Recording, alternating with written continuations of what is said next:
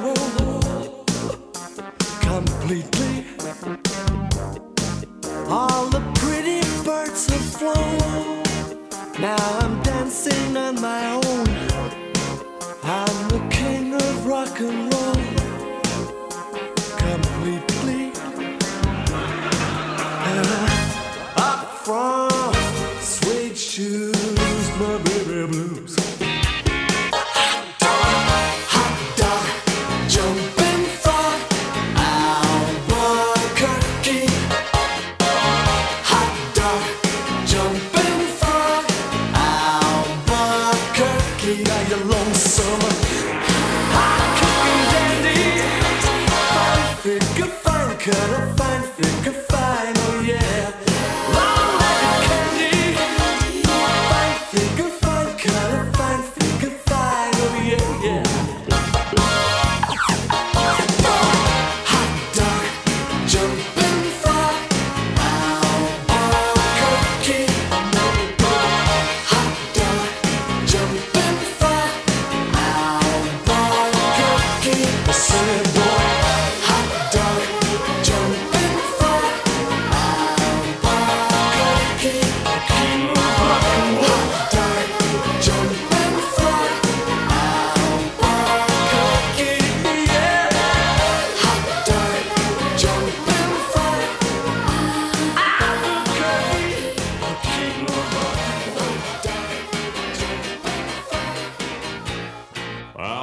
cookie.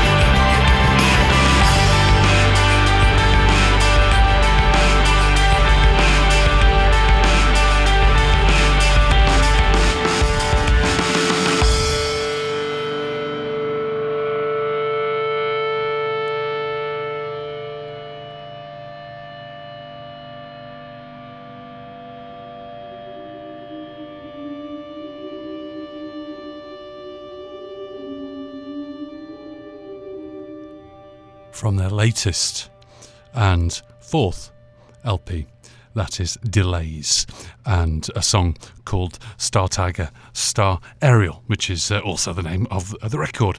And you probably remember, if you're a regular listener, that we did a little tribute to Greg Gilbert, lead singer of Delays, who is having a fight with cancer at the moment, and has got some real complications to contend with. So my thoughts go to Greg and his family, and it's always good to be able to play some Delays. And we kick things off with Prefab Sprout from England's Northeast, from their third LP from 1988, entitled Langley, from Langley Park to Memphis. That's on Kitchenware Records, and that was, of course, the king of rock and roll. We're going to go back to Manchester now. We're going to hear something by The World of Twist. Now, this is a single that was released in 1990 at the height of Baggy, when I'd frequent the Hacienda and get up to no good. Heady days indeed, on Circa Records, and the band World of Twist, fronted by Jamie Fry, who is the younger brother of Martin Fry, who you might know as the frontman of ABC. He later went on to form a band called Earl Brutus after the 2-year shelf life of World of Twist between about 1990 and 1992. Anyway, here's a 12-inch version of The Storm.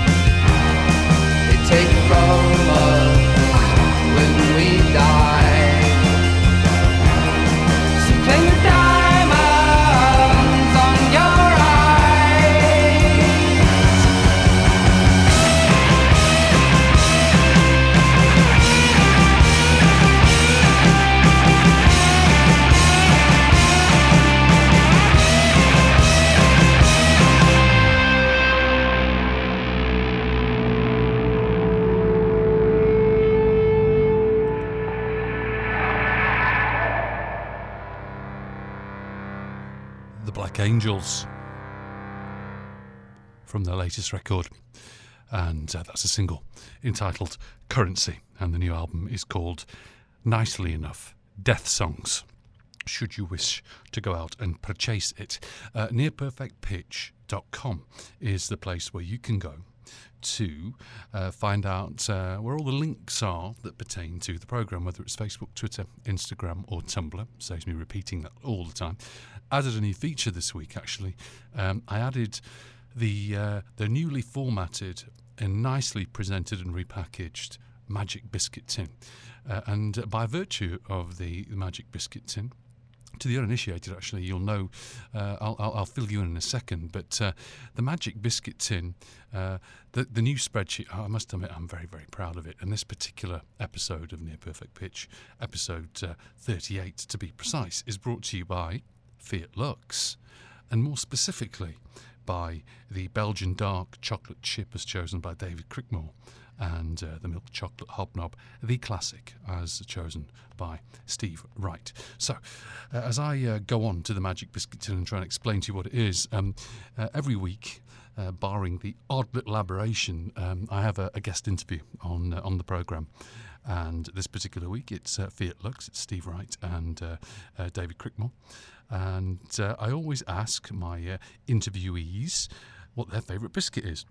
And that might seem like a very trivial or almost a flippant thing to ask, or silly. I can assure you it's not. Biscuits are a very, very, very serious affair. And especially if you're English, there are a myriad of biscuits on the market, and everybody is fervently, they will have their firm favourites, and they'll protect them till their dying breath. The biscuits are, let it be said, not for the faint of heart. So that's what the Magic Biscuit Tin is. I ask any given interviewee if they're around my house for a brew. And I brought out the Magic Biscuit Tin, quite simply. What biscuit would you choose? And fun and frivolity usually ensues as a result. So, what did we hear? So, we heard Currency by the Black Angels, of course, and that was preceded by The World of Twist with The Storm, the 12-inch version thereof.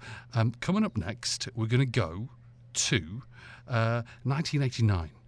To Easterhouse's second LP entitled Waiting for the Red Bird. It's the first of two singles pulled off the album by the Perry Brothers from Salford. They were quite political and did ruffle a few feathers in their day in the mid to late 80s, and I do quite miss them.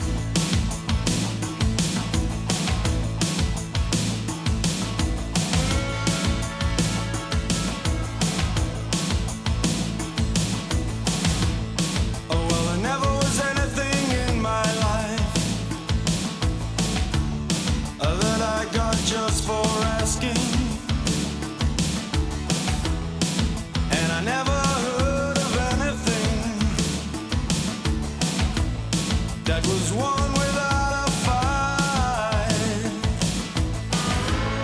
Now I'm in another corner. Only the times have changed. A new page is turning over, but the book is just the same. I'm gonna come out fighting. Step out fighting, oh yeah. I'm in a headspin, waiting for that bell to ring. I'm gonna step out fighting.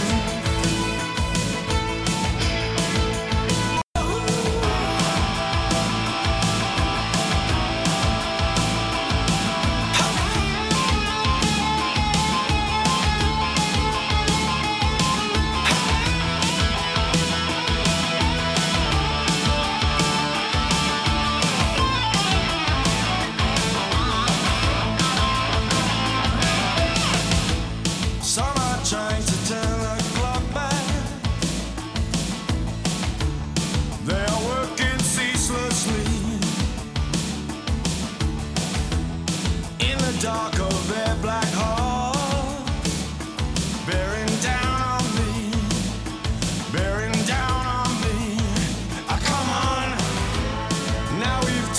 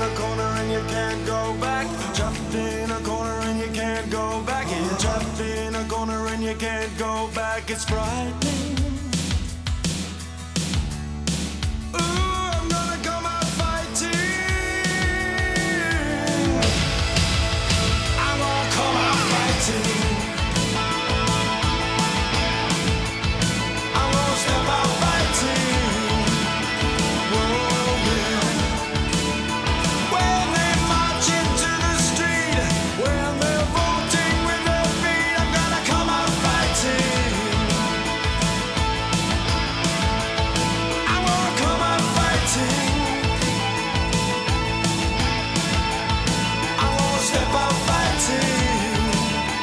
Oh yeah, I'm in a head spin, waiting for that bell to ring. I'm gonna step out fighting.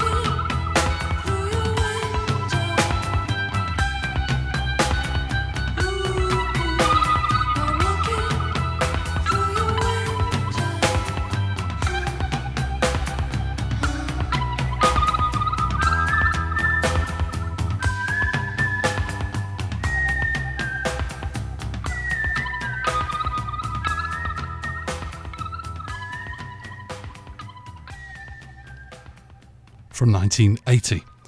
That's Susie and the Banshees from their third LP Kaleidoscope, and a single entitled Happy House, as if you didn't know.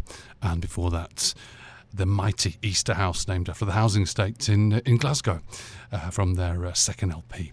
And that's a single entitled Come Out Fighting. You are now immensely up to date. Coming up next, going to hear something by South. In the meantime, though, you'd be reminded that you can always email the programme, nearperfectpitch@gmail.com. And as I mentioned in the little blurb before I played those preceding couple of tracks, do participate in the social media. It's a lot of fun. I spend a lot of time posting stuff to Facebook, Twitter and Instagram. All musical content and all related to the kind of music that I play on the programme. And if you don't go through the portal, and by portal sounds kind of grandiose, doesn't it? I mean the website. Just you can go straight to iTunes and just search Near Perfect Pitch. You can do the same thing in Google Play, TuneIn and Podbean, and hopefully SoundCloud, which is being stalled at the moment, but hopefully in the next handful of weeks I'll have it on SoundCloud as well. Do me a favour, I get lots of email and lots of chit-chat during the course of any given week, and I'm delighted to have listeners all over God's green earth. Do spread the word. Please, please, please, please, please. The more listeners I can get, the more people can hear some decent music. It all makes sense, doesn't it?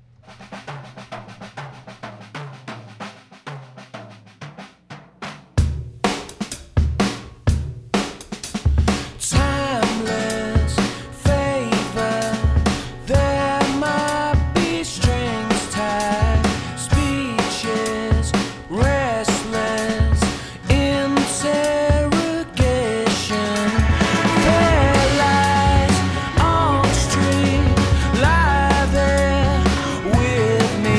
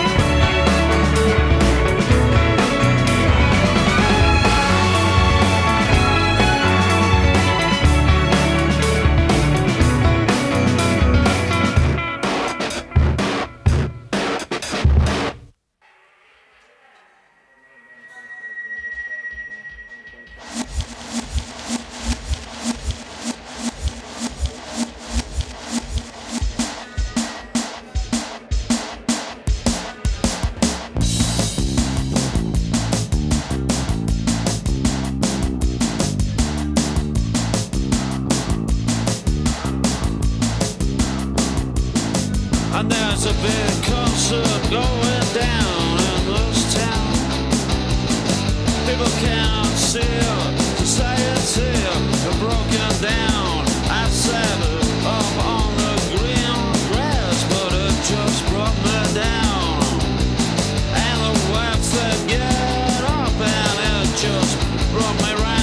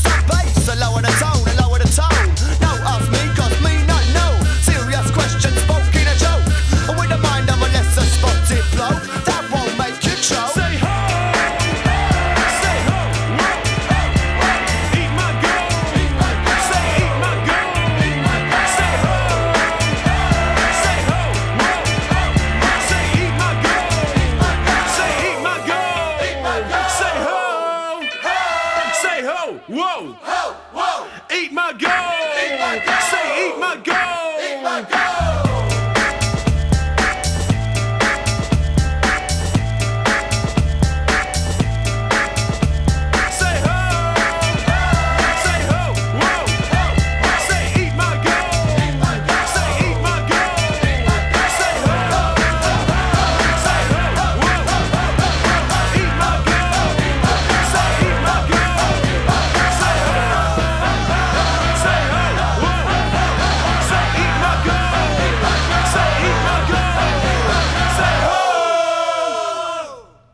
That's a request for Jono in Montreal.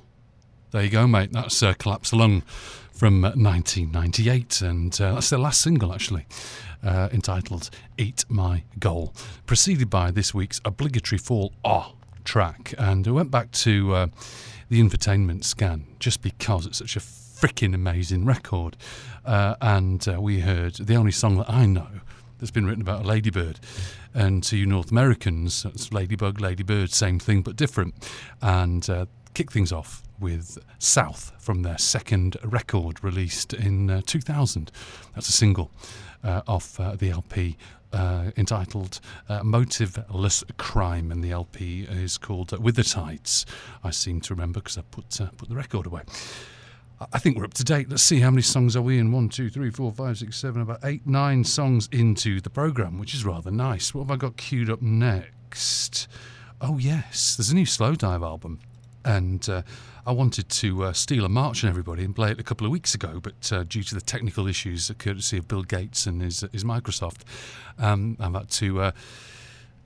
had to reserve playing it for a good couple of weeks. Anyway, the new album is an 8-tracker. It's a delightful record. It was released. Actually, it isn't officially released. It's actually officially released in 2 days' time. But I've had a copy for quite some time. And here's the lead track. It's entitled Slow Mo.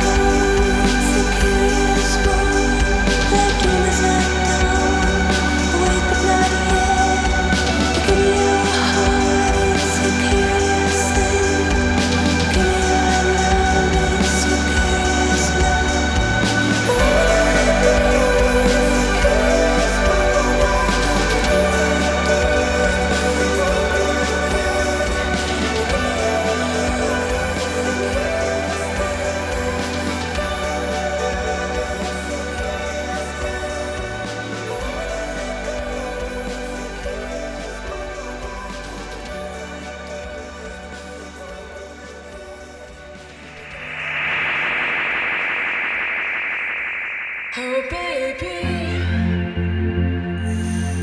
When I sit and dream, the skies cry with me. Now that I'm alone, your voice wraps round me. Why don't you take me? Why don't you take me?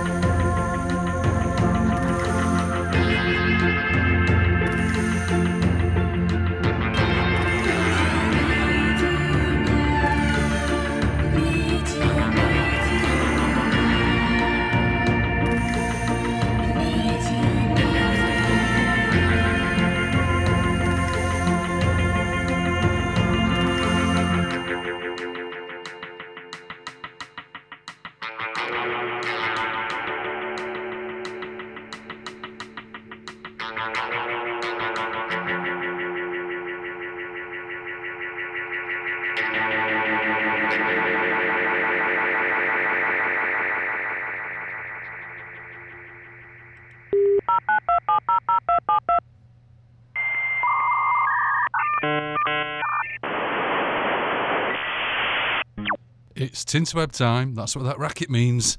This week, I'm going to share with you a website that gives me an immense amount of joy. It's called I Was a Teenage Shoegazer. Doesn't really apply to me because I was a 20-something shoegazer, but nevertheless, a wonderfully put together blog, if you like. It's a WordPress hosted site at teenageshoegazer.wordpress.com, and the chap concerned goes to massive lengths to compile music that has been long forgotten, is deleted, is hard to find, and I'll give you an idea of the kind of content which I hope you'll log into yourself after having heard my little explanation of said website. So the first record as featured on the page as it stands right now is a nice Birdland live record, which has long since been deleted. I'm actually going to be playing some Birdland later in the programme. The next entry is for Up and Down by The High, and I'm actually interviewing John Matthews from The High this weekend for an interview that I will share with you in the next couple of weeks. There's the long-lost CC Rider record on Lazy Records, which never ever got released, but did get chucked onto their SoundCloud page for a while as a free download, and if you missed it first time around, you can get it here. There's some nifty stuff by Lush, the Faith Healers, Divisionists, and as I scroll down, Ocean Colour Scene, and a feature on The Real People, as well as Carter the Unstoppable Sex Machine, and Catherine Wheel with Balloon, all the way down, and Jesus Jones, Spirea X. It's an absolute treasure trove of shoegazing wonderment is what it is. And again, I'll run that URL by you as I'm scrolling the mouse, so you can probably hear. teenageshoegazer.wordpress.com. And that's our Tinterweb time for this week.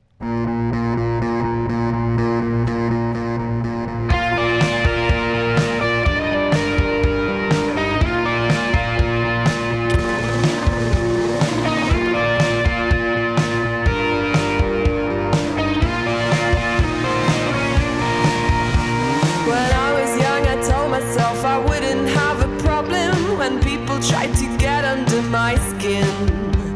You're banging on the door, I hear you screaming hell for leather, but there is just no way I'd let you in. I'll call you in the day, I'll tie you in a bow. Pull the other one, pull the other one, baby.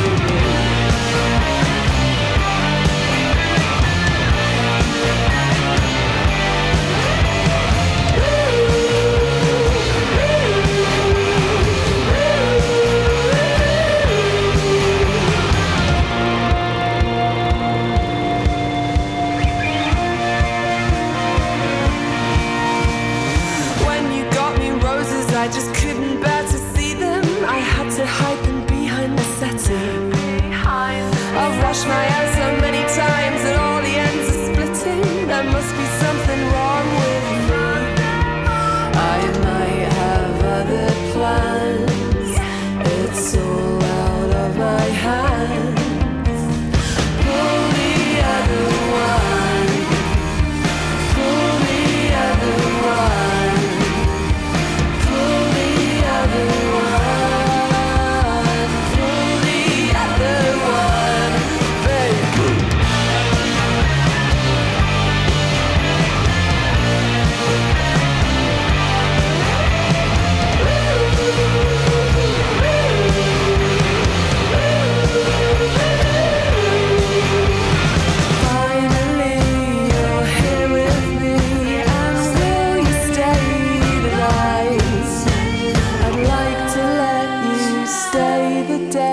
My schedule's very tight. Pull the other one.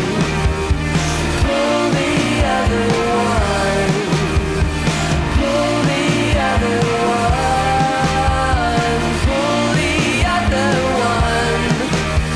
Pull the other one. Pull the other one.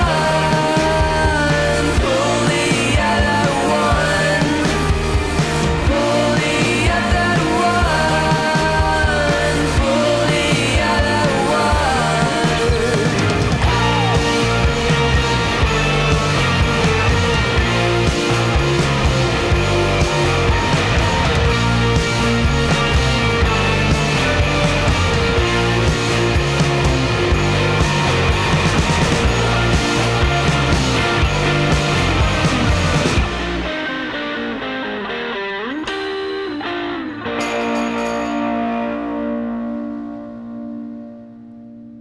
from their brand new LP, their debut LP called Love in the Fourth Dimension. That's The Big Moon, and that's a song called Pull the Other One. The record was released on April the 7th, and if you want to get your hands on their material, go to thebigmoon.co.uk, where you will find all things The Big Moon. If you listen often enough to the programme, you will have surmised by now that I'm a bit of an amnesiac. I forgot to mention the songs that I had played prior to clicking the button for The Big Moon. I forgot to mention that we heard One Dove. It was their last single, released on Junior Boy's Own in 1993, and that was a song called Why Don't You Take Me, preceded by the Slowdive track, which I didn't go into immense detail about, which was silly of me. But it's off their new and fourth LP, self-titled Affair, 22 whole years after their third record, Pygmalion. Crazy stuff, isn't it? 22 years on, and that is out in 2 days' time from the usual places and Slowdive's website. Go to the artist's sites as opposed to these Apple and Google type places, because the artist gets to keep more of their money. Now, there's a London-based outfit that are ostensibly a load of Swedes. I've played a lot of Fanfarlo in the past. I'm going to play some more. This is from 2008's debut record, Reservoir. I'm going to hear a song called Luna.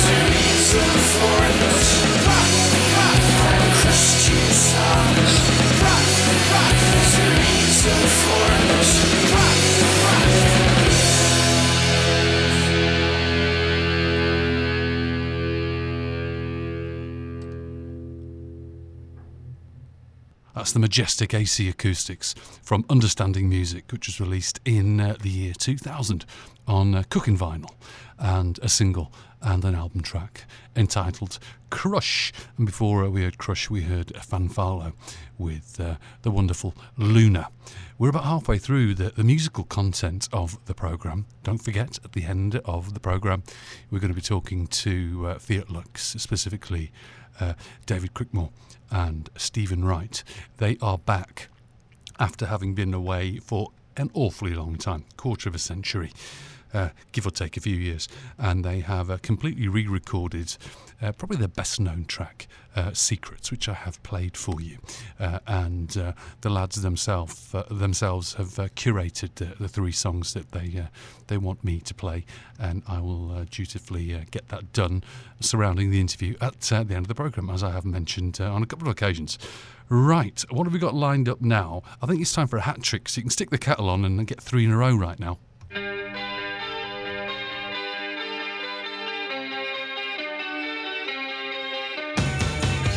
Splashes against the rocks and I scale a slope and hope the tracks won't lead me down to dark black pits or places where we fall to bits. If she were there I'd hold her down, I'll push her under while she drowns and couldn't breathe.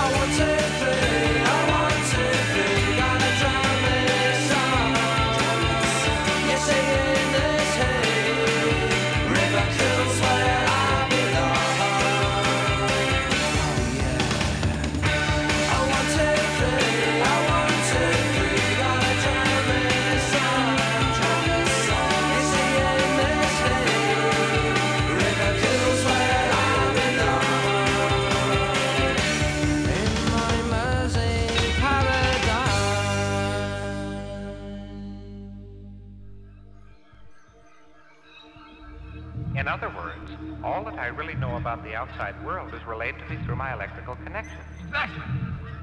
Why, that would mean that I really don't know what the outside universe is like at all, for certain. That's it. That's it.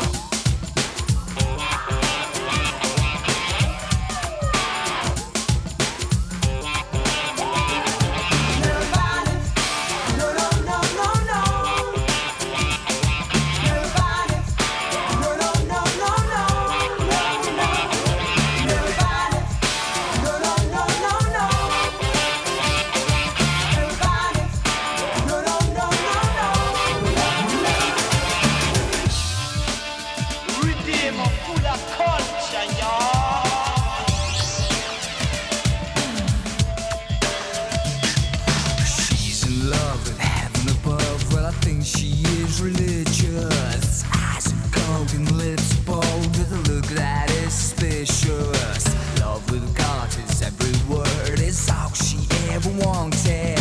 Soul is clean and so serene. Her head it is a haunted. I'll never find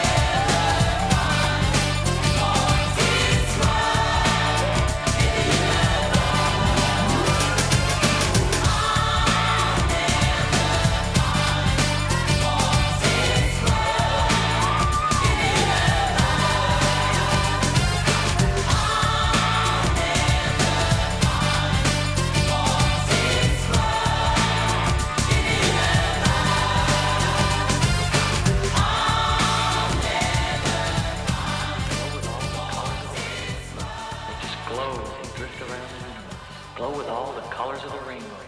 They just glow as they drift around the universe. Glow with all the colors of the rainbow. They just glow as they drift around the universe. Universe, universe, universe, universe, universe, universe, universe, universe.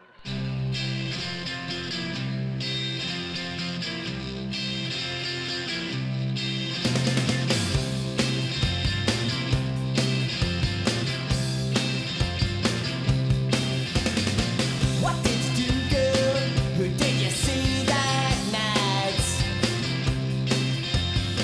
What can you see, girl, with your crystal sight? Do I shine through as clear as the night? Your future don't belong, or is it just for now? Hey, sleep with me just all night long. Hey, sleep with me just all night long. Yeah, you and me. Do you want me to leave tonight?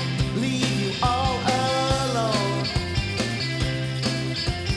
So I gotta come around all upon his own. Well, I think I better stop you from letting him in. Your future don't belong, or is it just for now? Hey, sleep with me just all night long.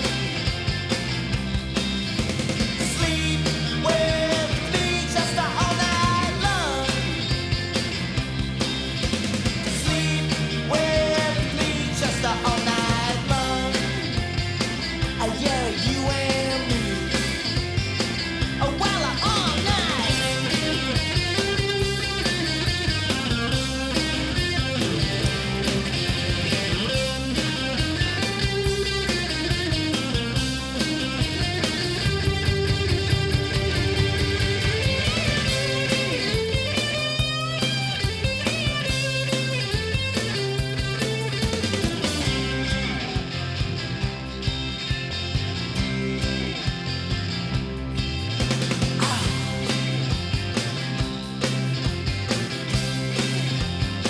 Yeah, all night long.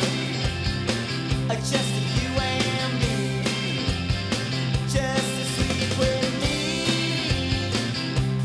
All night long. Just you and me. All night long. Sleep with me. All night long. You and me.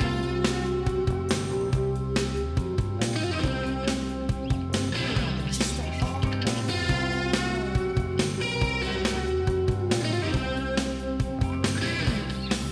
night long. You and me. All night long. You and me. All night, all night, all night now.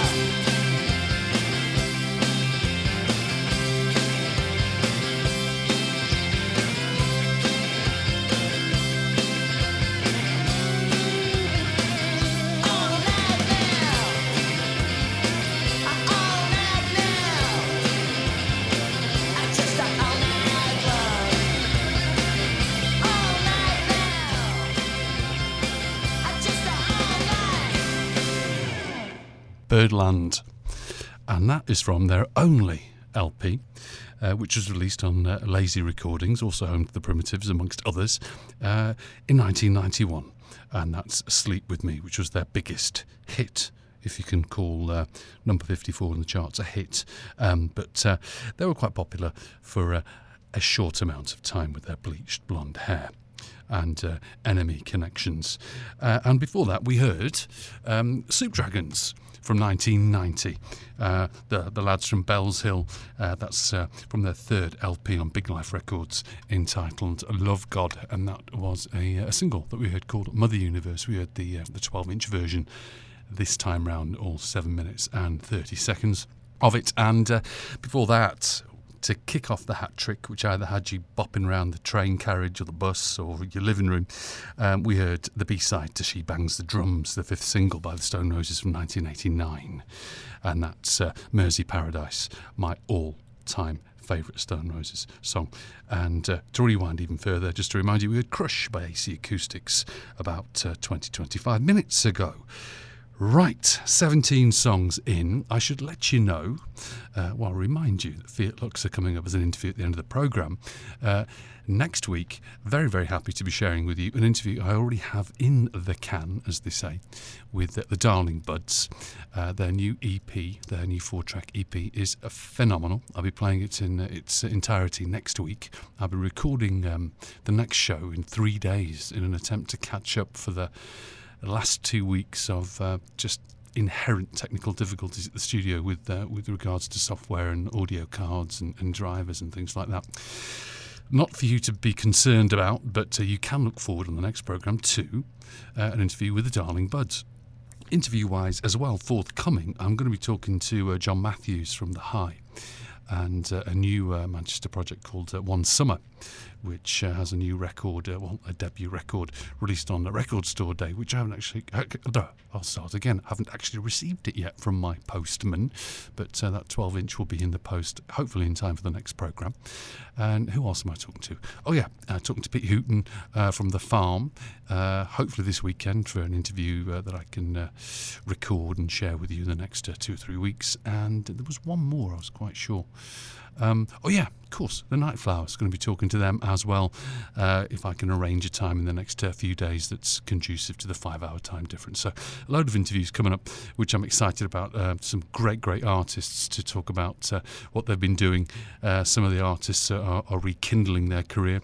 Some are brand spanking new. So lots to look forward to. And what have I got queued up next? Oh yes, it's Summer Outside.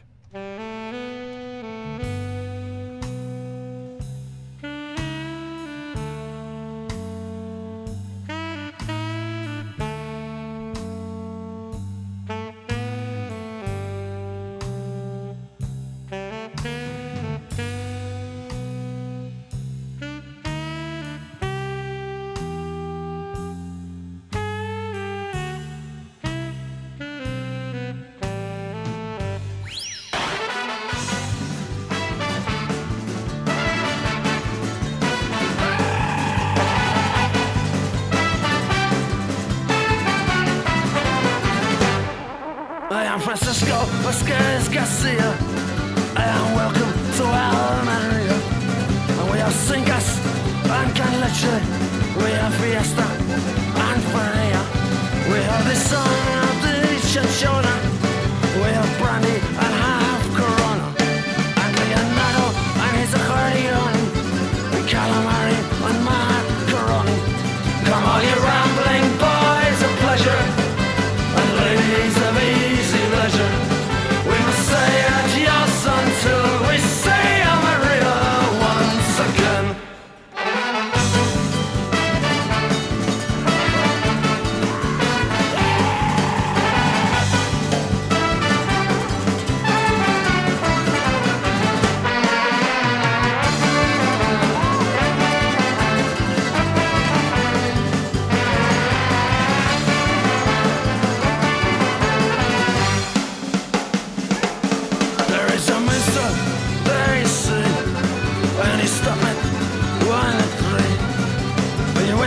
In this one's there, will you kindly kill it down for me? There is one Keshona in the bingo, all he tells us why she's crazy gringo. As he pulls up the doll's head laughing, and Miraldo throws his body in the sea.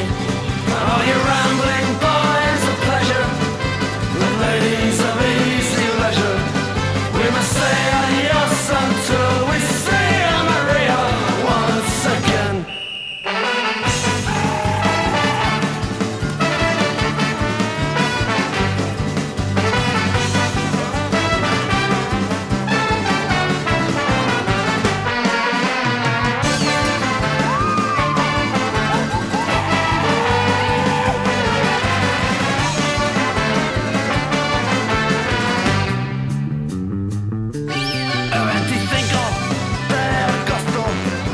sos.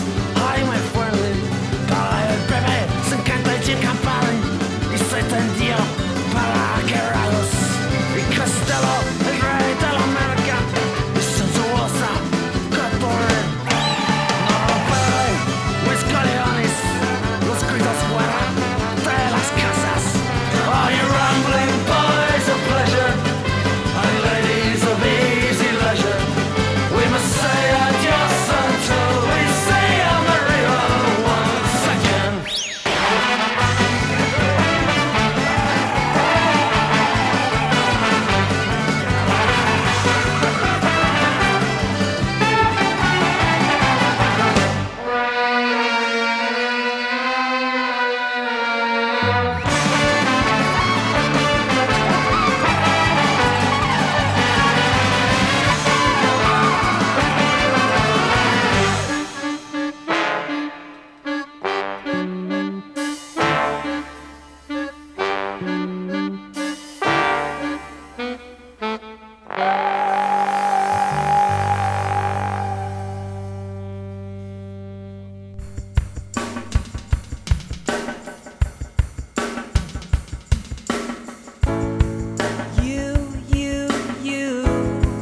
You're determined to be a woman. Well, show me. The pain is in your eyes, but you can hide it. All the fun, it keeps me going. But then you know it. You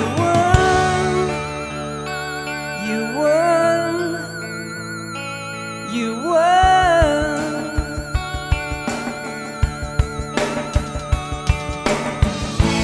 Yeah, me.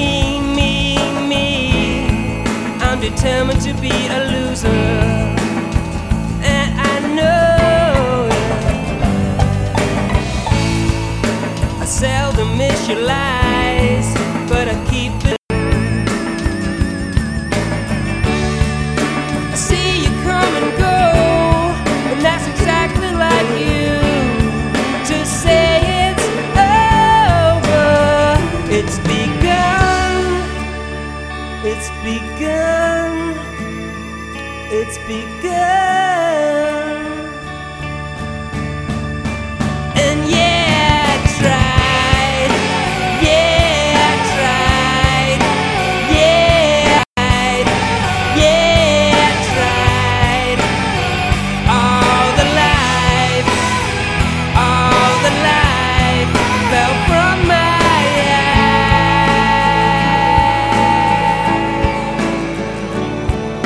I let you have the final say, 'cause something died inside of me.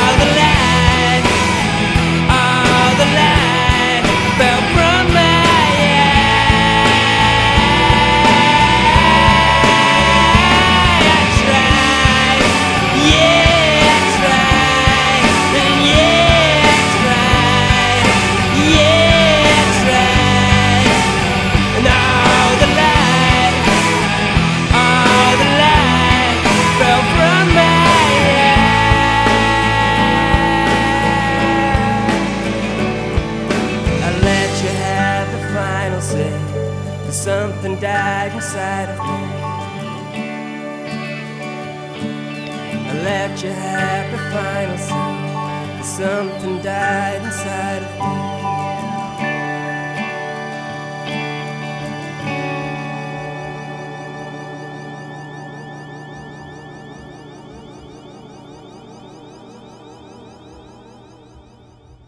That's the hyper-talented Colin McIntyre, aka Mull Historical Society, and that's the second single from Mull Historical Society from 2001 off the debut LP entitled Loss, and that was preceded by a song that should get you up and about, moving and grooving. It's a classic. It's by the Pogues from '88's If I Should Fall From Grace with God, their third LP. And of course, that was Fiesta.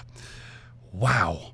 I tell you what, I feel like a fish out of water. I've not been in the studio properly recording something for the best part of 3 weeks, and I feel like an unmitigated amateur at the moment. So I do hope that isn't coming across as gross, rank unprofessionalism. Well, not that I'm professional, I'm not getting paid for this, but you know what I mean. Anyway, it's time for our Essential Peel feature. And this week, we're going to go back all the way to 1978.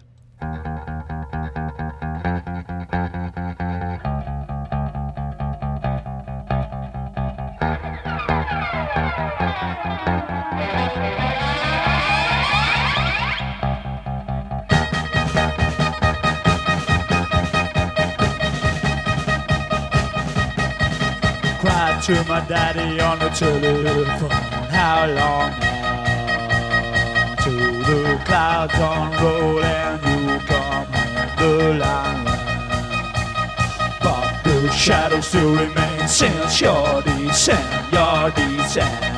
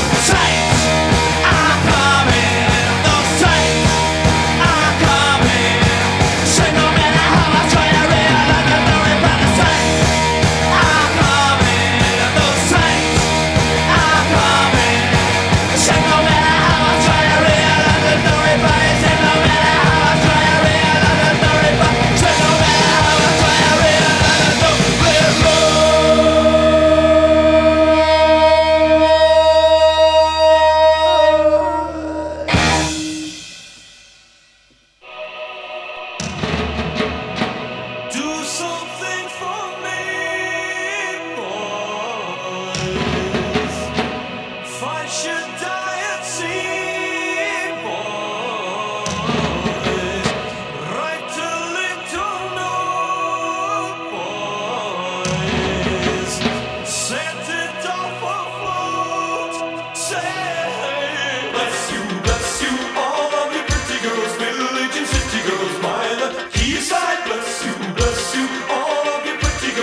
watching and waiting by the sea. Bless you, all of the pretty girls, quiet to pretty girls by the quayside. Bless you, all of the pretty girls, watching and waiting there for me. I think about your tails waving when I see the clouds upon the green and the rocking roller coaster ocean. Think about you every night when I'm fathoms asleep. And in my dreams, we are walking in the center of ocean.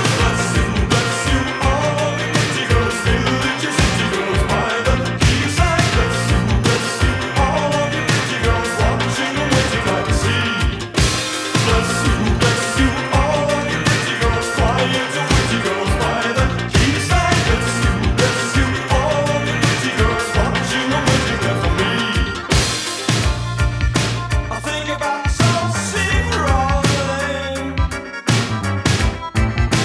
down the pearly tears upon your cheeks, just like the day of the parade. Think about the Galway sheets unfolding. The more to drink, the more that I can think to say.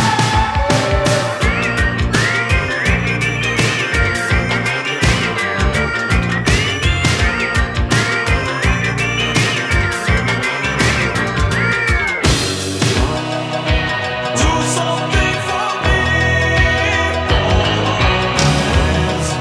If I should die at sea, boys. Hey, write a little note, boys, and set it off afloat. Say, bless you, all of the pretty girls, village and city girls by the quayside.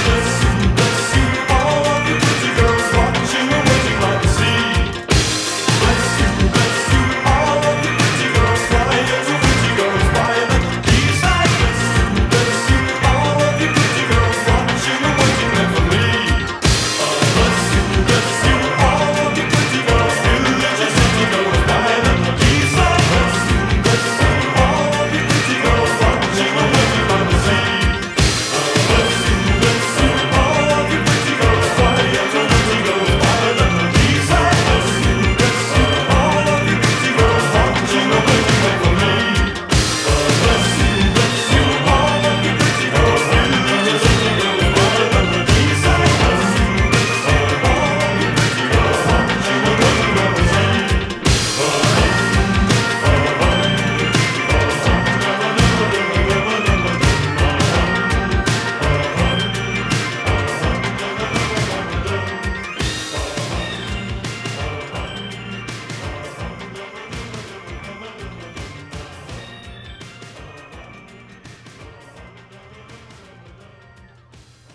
From 1984's The Big Express, their 6th LP. That's XTC, and a single, an album track, of course, All You Pretty Girls. That's dedication that I'm putting out there for you. It's for Rob, my mate, my old schoolboy chum who I've not seen for an absolute age, and we've rekindled the friendship on social media, and that's for Rob in Leicestershire. God bless you, mate, and hope you're well, and hopefully we can reconnect properly in the coming, in the short term when I'm back home next. What did we hear before that? Oh yeah, of course, we heard our Weekly Peel track from August 1978, and that is The Saints Are Coming, an absolute corker by the Skids, and you will be familiar, if you listen to the programme, with the announcement there's a new Skids record which you can snag. I think it's either on Pledge or Bandcamp. Check it out. I'm not going to waste airtime by scrolling through, but I've featured it in the past, and I've made my pledge and my copy. Actually, if I go to my little notes here, I might well have some information with regards to the release date for the Skids record. I know I've made a note of it. Let's see if I can actually source it. Yes, it's out on June the 30th, and it's entitled Burning Cities. So there is some new material by the Skids, and I'll be playing it for you as soon as I have it. I've already played the teaser track, which they dropped with the pledge for the record. They always do that. They tease you with one song or a demo or what have you. So that's coming at the end of June. And let's see if we can get completely up to date by getting all my ducks in a row. Yeah, I think that's it, isn't it, really? We are up to date. Coming up next, we're going to hear some more by the wonderful Louise Connell, a.k.a. Reveriemi.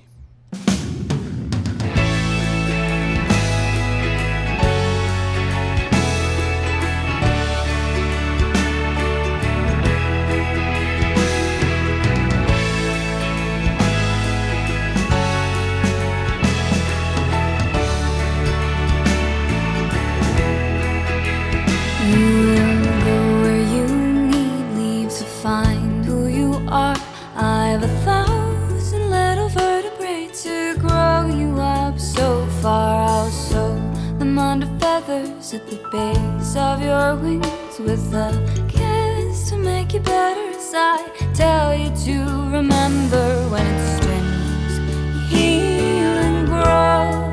You used to be so tiny, now you're tall as your hopes. You fit in the crook of my arm, now the world's fitting into yours.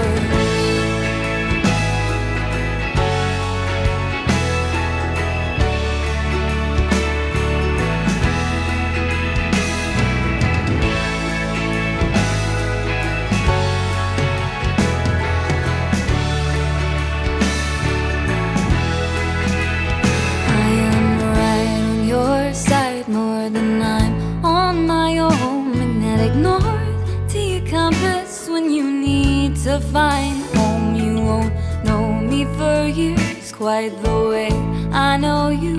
All the broken vows are falling down, the little white truths for when you need to know it all. Where you every time you mark 10 feet on the wall. But in the crook of my arm, now the world's getting into yours.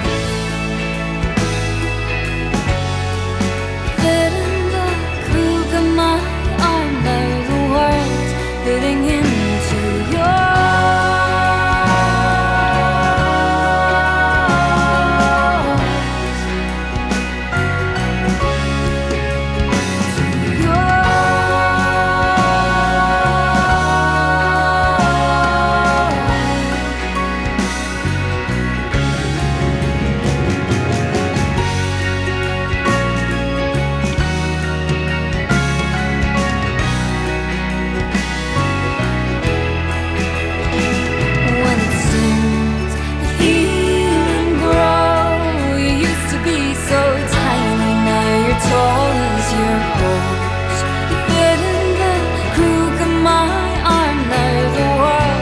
fitting into yours. Now the world's fitting into yours. Now the world's fitting into yours. Now the world's fitting into yours.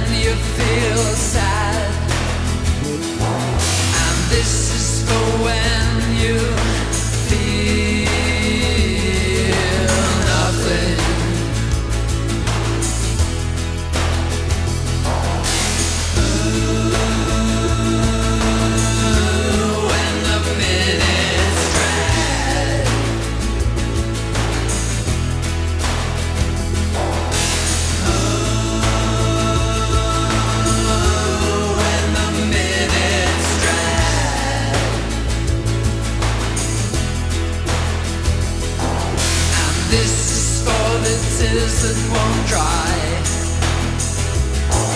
And this is for a bright blue sky. And this is for when you feel lucky. And this is for when you feel lucky.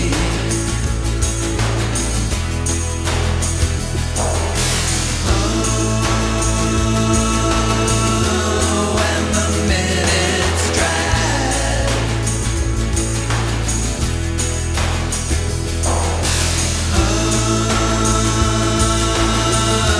When the minutes drag.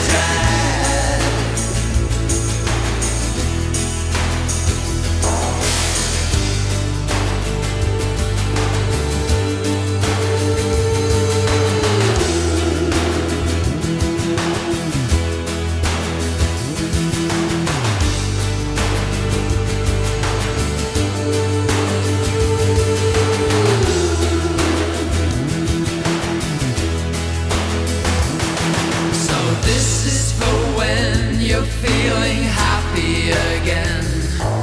And this is for when you're feeling sad.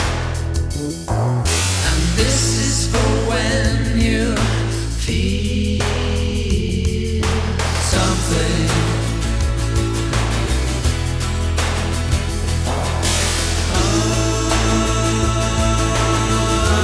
When the minutes drag.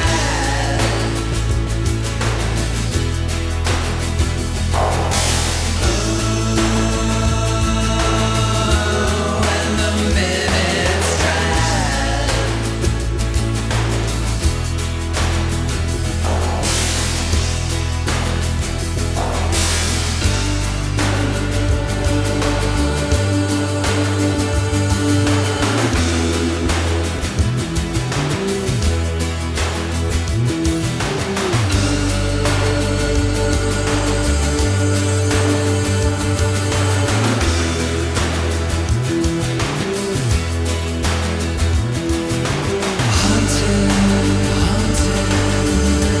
When the minutes drag. Haunted, when the minutes drag.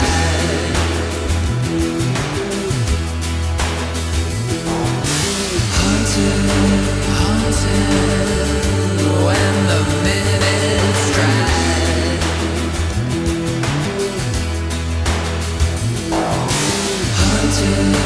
Haunted, when the minutes drag.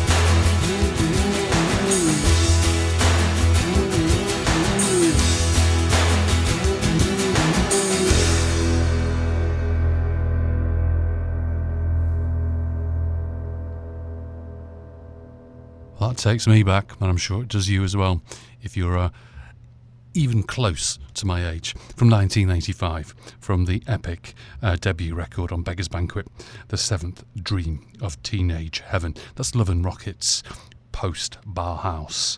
And before that, we heard their latest single, non-album track. It's going to be on something forthcoming, perhaps, or it could just be a standalone single at this juncture. Louise Connell, and that is Reveriemi. We interviewed her a few weeks ago, and I think you all know that I'm a massive fan. Her voice is absolutely unbelievable. It's not of this planet, and I highly recommend snagging all of Louise's material. And in past shows I've put all the links in the show notes, as I do every week actually. So as a reminder, or if you didn't know, all the pertinent URLs or any tidbits of information like the date of the Peel session and that type of stuff, I do go to, well, not extreme lengths, but it takes me time, put it that way, to format and line list all the songs I play with all the hashtags and all that stuff, you know. But it's there for you. So you'll never not know what's being played. I do, despite my amnesia, try and articulate every song that I play, either before, after, or both. But those who listen quite regularly will know that my amnesia does strike randomly for no good reason, and I do sometimes forget to tell you what I've played. So this way, you can be foolproof in knowing full well that you know exactly what's been going on. Here's a release for you by Hightown Pirates. Now, Hightown Pirates are a project of Simon Mason's, and Simon was on the show many months ago talking about this project, talking about his book and his tour. The album is steadily gaining momentum. He's got the album artwork has been shared with all the pledgers this week, and the release date is imminent. I'm going to try and scroll and tell you when the release date is. Hightown Pirates, where are you? Oh, that's coming out June the 30th. So this is a demo track. And if you want to subscribe, pledge, get yourself the record, go to pledgemusic.com/prodjects/Hightown-Pirates-Dry-and-High. There you have it. So we're going to hear a song called Chasing Rainbows.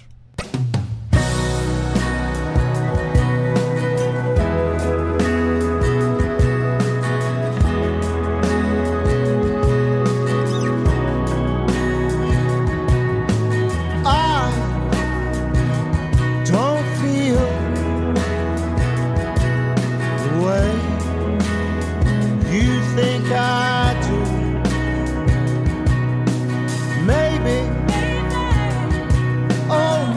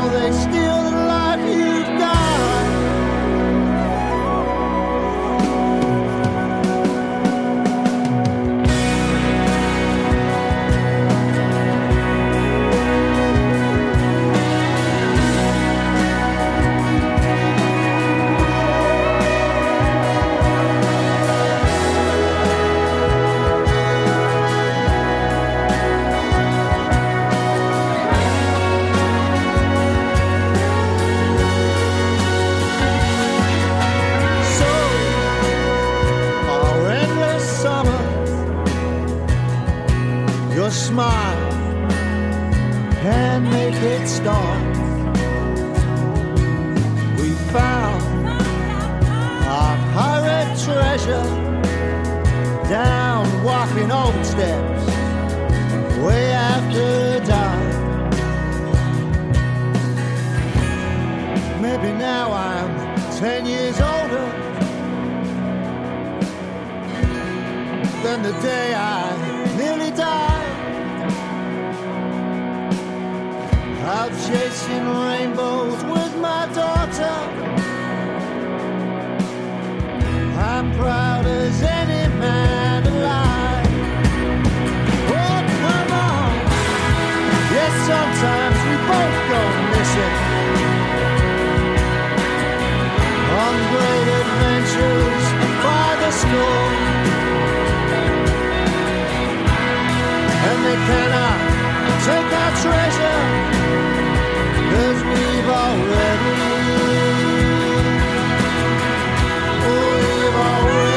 stole it all.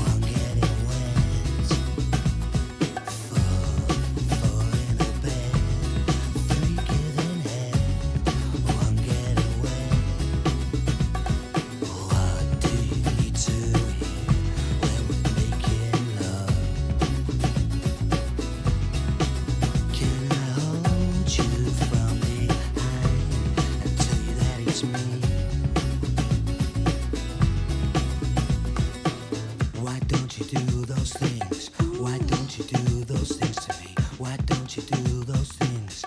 Why don't you do those things to me?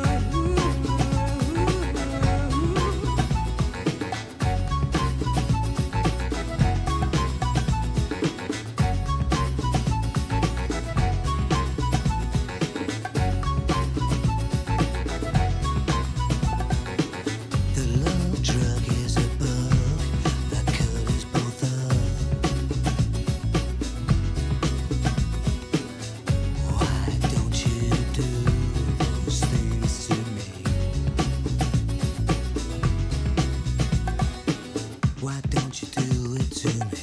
Why don't you do those things to me? Why don't you do it to me? Why don't you do those things for me?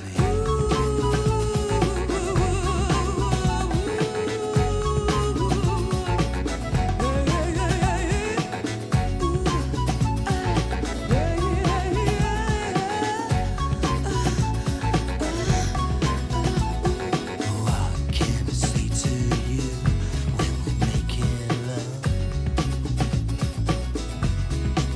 I could take you from behind and make you believe.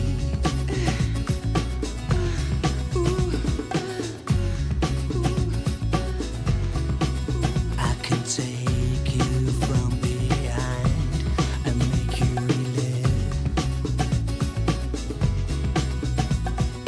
What do you need me to say when we're making love?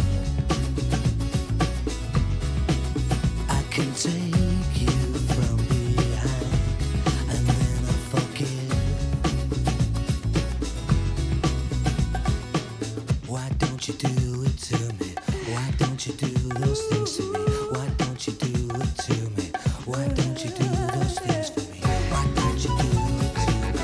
Why don't you do those things to me? Why don't you do it to me? Why don't you do those things for me? Why don't you do it to me? Why won't you do those things for me?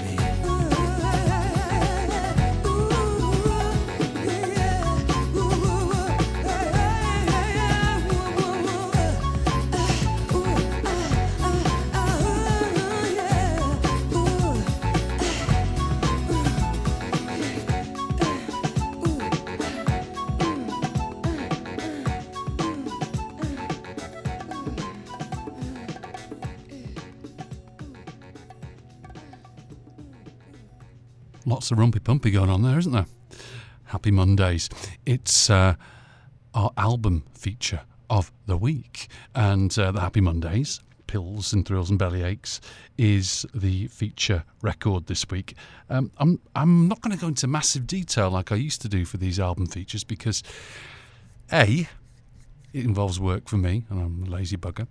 And I did pare down the album feature from 3 songs to 2 so I could accommodate a weekly Peel track. So let's talk about the record. It was produced by Paul Oakenfold and Steve Osborne and was released right at the end of 1990. And to many, myself included, it really is the flag flyer of the Manchester baggy movement. And this record in its entirety really does self-represent. It's a wonderful little record. It was released in America and did rather well in North America as a whole through Warner Brothers and Elektra, the distribution arm.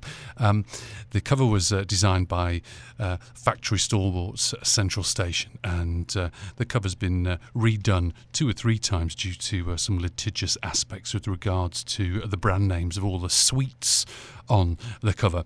Over the course of time, I played a lot of songs off this record. I played a lot of Happy Mondays for good bloody reason.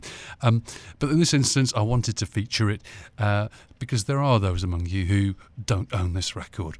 And the premise of the feature album track is really to impel you to either revisit something that you'd forgotten about, go out and rediscover something that has been gathering dust for God knows how long, or perhaps I might have introduced you to something new, which would be ideal, wouldn't it, really? So I'm also spending your money for you.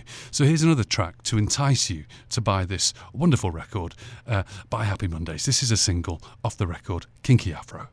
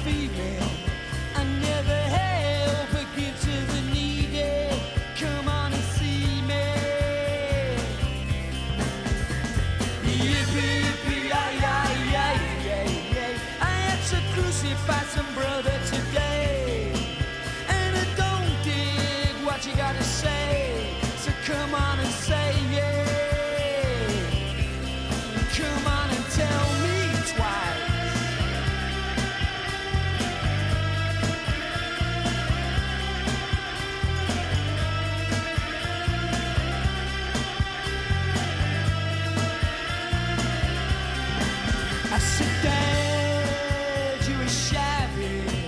You run around and groove like a baggy. You're only here just out of habit. Oh, it's mine, you might as well have it. You take 10 feet back and then stab it. Spray it on and tag it. So sack all the meaning. I can't stand the needing. Get around here and you ask who you're feeling. Yippee, yippee, yay, yay, yay, yay, yay. I had to crucify somebody today. And I don't dig what you gotta say. So come on and say yeah. Come on and tell me twice.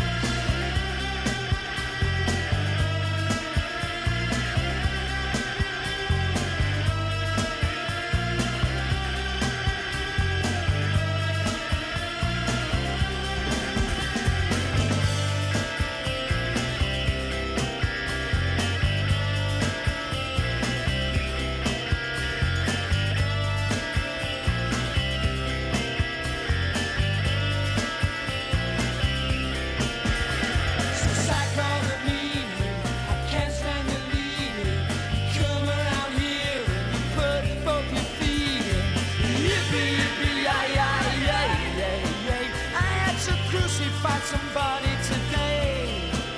And I don't hear what you gotta say. So go on and say yeah. Yippee, yippee, yay, yay, yay, yay, yay. I had to crucify some brother today. And I don't hear what you gotta say. So come on and say yeah. Come on and tell me twice.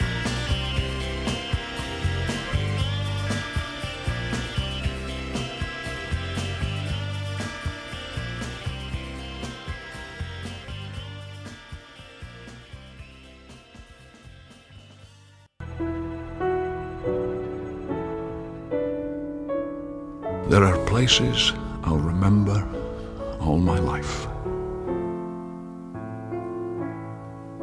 Though some have changed, some forever, not for better. Some have gone and some remain. All these places have their moments. With lovers and friends I still can recall. Some are dead and some are living. In my life, I've loved them all.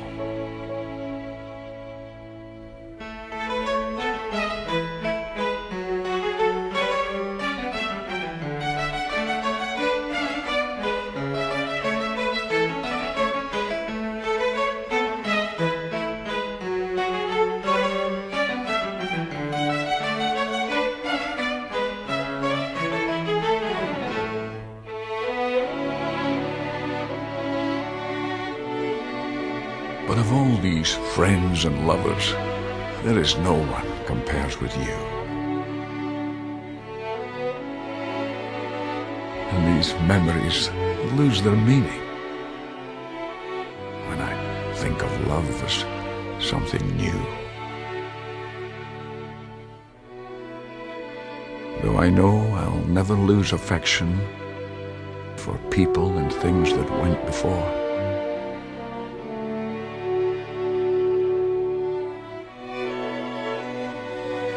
I know I'll often stop and think about them. In my life, I'll love you more.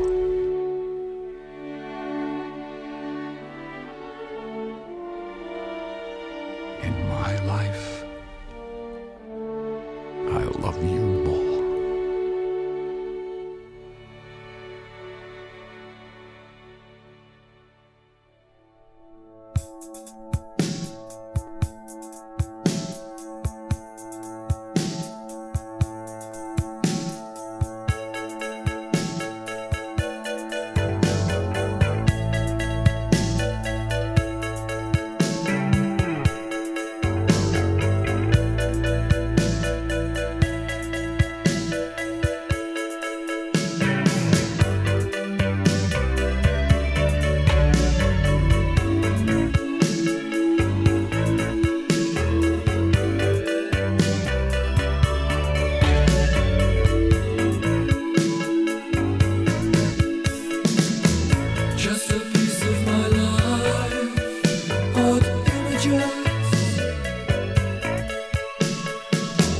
Just a piece of my life at moments.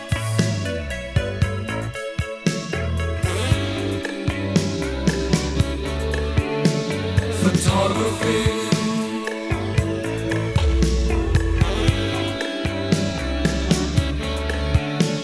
Photography. Just a piece of life on paper. Just a piece of my life for you.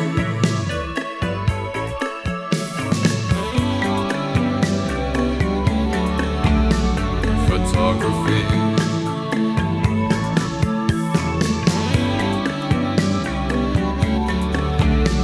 Photography.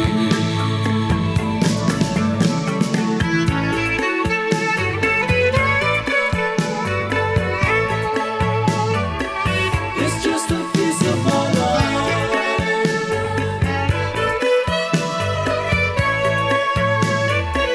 It's just a piece of my life.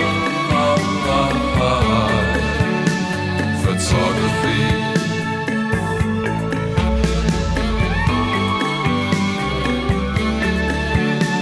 Photography. Just a piece of my life forever.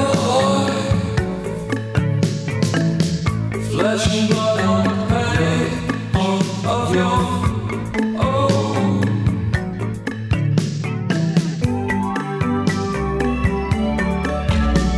Photography.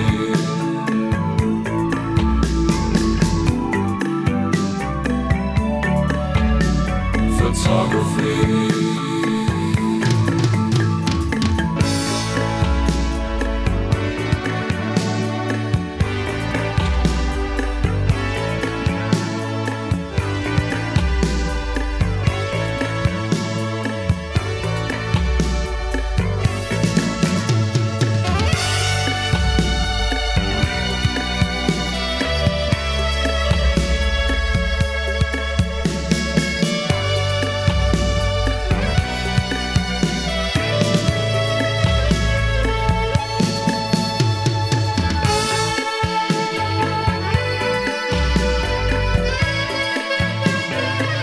It's just a piece of my life.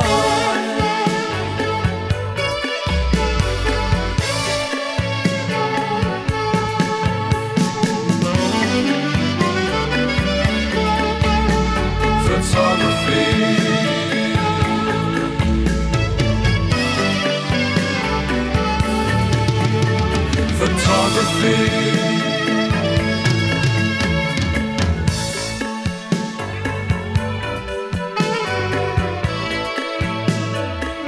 It's just a piece of my life.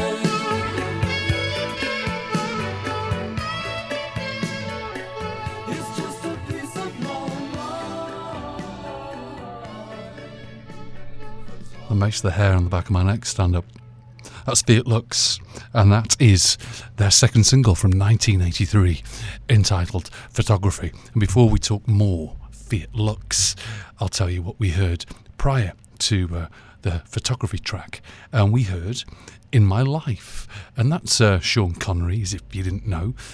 It's from a compilation that George Martin himself, Sir George Martin, compiled and produced in 1998, and that's just one of many songs or covers on this record, mostly dross, it has to be said, but this one is particularly beautiful. It's a beautiful song in its basic rendition, but when Sean adds his spoken word version, this is something else. And if you're a Liverpool fan, as I am, there's a couple of wonderful aggregated highlight packages, especially to do with Istanbul and Hillsborough, with the Sean Connery version as the musical bed. Wonderful, wonderful stuff. And the two songs that we heard off this week's Essential Wax, which is Pills and Thrills and Bellyaches, on Factory Records from November 1990. Happy Mondays, we heard Bob's Your Uncle and Kinky Afro. And the record also houses Step On, which is probably their biggest hit in the truest sense of the word. didn't really plan on being on the record because I mentioned to you lot quite some time ago that there was a compilation that came out on Elektra Records called Rubaiyat, and I played a song or two from that in recent weeks.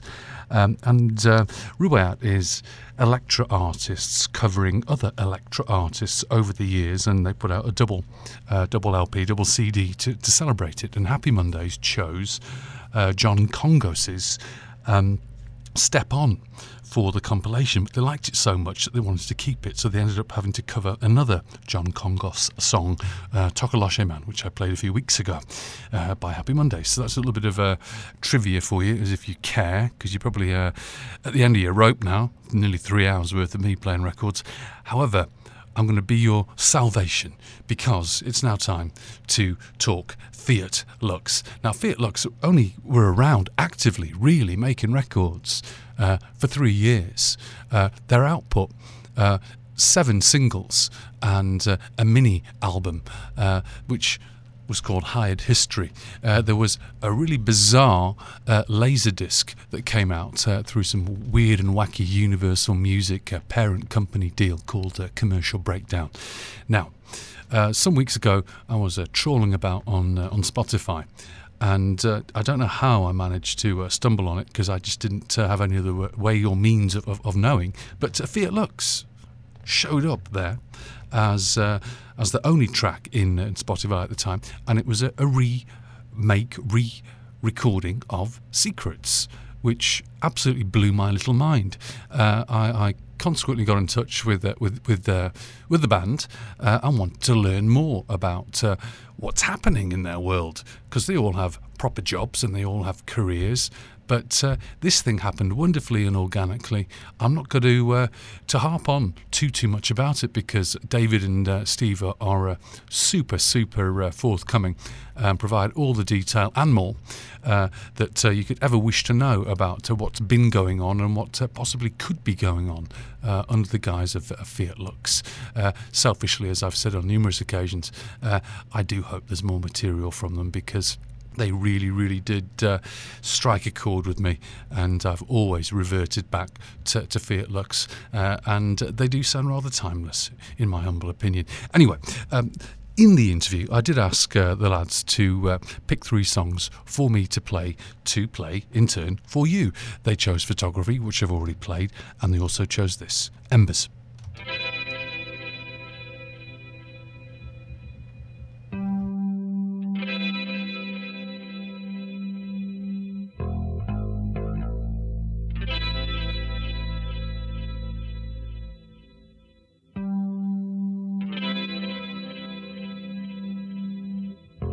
Spinning around like a drunken man. Live alone, listen to the wind, close to the fire is where I lie. Myself with myself,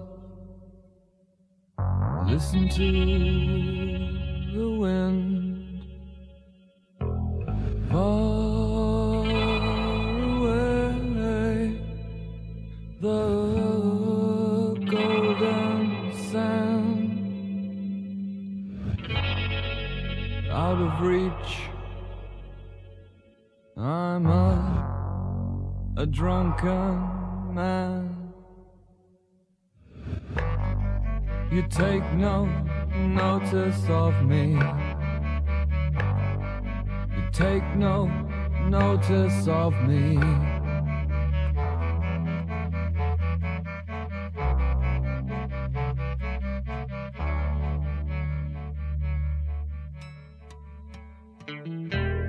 Roses are blue.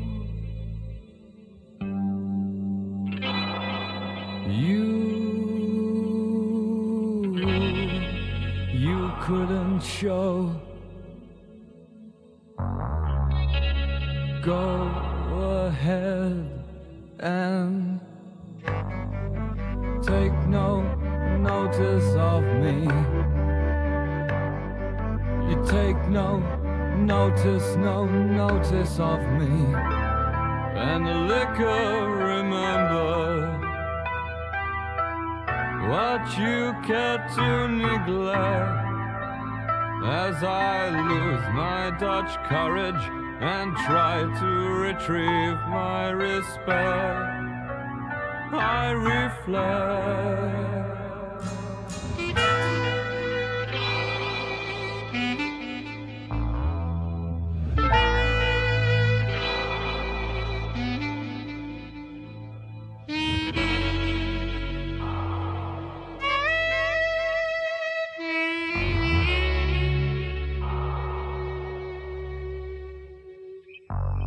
Watching the sky,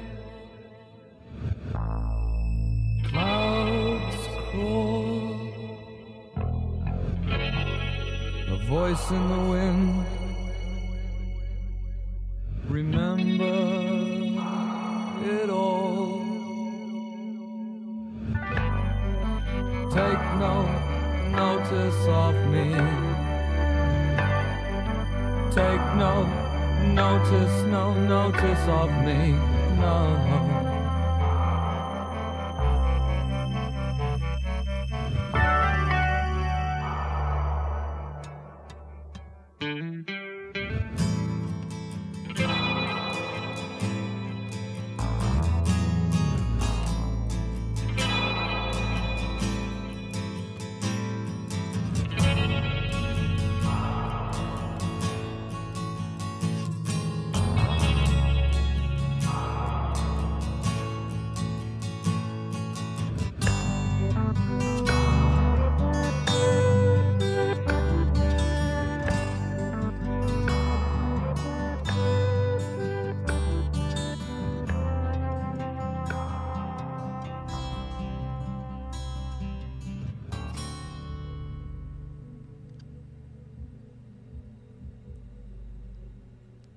Embers by Fiat Lux from the unofficial Vac ut Vivas compilation that was released in the mid-80s that housed all of their singles, save for House of Thorns. And if you can get your hands on that record, I highly recommend doing so, because there are some gems that didn't get officially released by virtue of a litigious nonsense, which we'll find out more about in the forthcoming interview with David and Steve. So enjoy the chit chat, and I'll be back afterwards to play one more song by Fiat Lux to round out the show.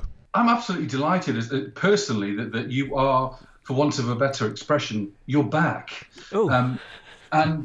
You quite rightly corrected me in one of the emails a couple of weeks ago, in that I erroneously referred to the latest record as a remix, but it has been recorded from scratch. Well, I'd say that was a bit of a compliment in a way, because if you took it to be a remix, then it must mean that we were getting it sounding something like.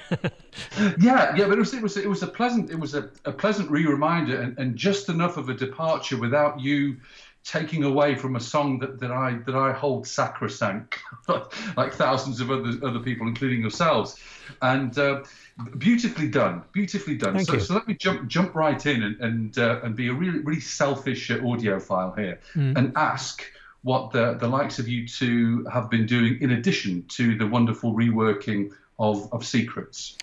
Are you sort of digging to find out if we're up to anything else in the Fiat Lux department? Yes, well, yeah. I mean, if you want to extrapolate that into other aspects of your life, but mainly Fiat Lux, unless you know. Right. Well, I mean, I think there may be something else in the pipeline. It's a bit early to sort of start announcing grandiose statements about what Fiat Lux might do next. But I think what we can do is say what we felt about doing this and how it might have spurred us on. Do you think that's fair enough, Steve? I think that's more than great place to depart, because let's talk about how this came about, and I don't think you need much prodding, because you've been asked this question numerous times over the past few weeks, I'm sure. But the methodology to choosing this song to rework it so beautifully was based upon many films? Well, all sorts of things, really. I mean, one of the things we needed something that we could easily sort of craft within the resources that we'd got, and obviously one of the resources that we haven't got anymore, very sadly, is Ian Nelson, our fabulous saxophone player and woodwind player. So we knew that if it was going to be something that was heavily featuring his signature saxophone or whatever, then that probably wouldn't work. We also had in mind the fact that there's something about Secrets that has kind of had a kind of a longevity about it beyond just I remember it from 1984 or whenever, but that it's one of those songs that has been brought out of retirement quite a lot by different radio stations as the one that tends to get played still. I mean, memorably, Annie Nightingale has always quoted it as one of her favourite songs, despite the fact that it doesn't fall into the template of her sort of enthusiasm for dance music, modern day dance music now, but she still has it in that sort of list of things that she likes, which is very nice for us to have as a thing, really.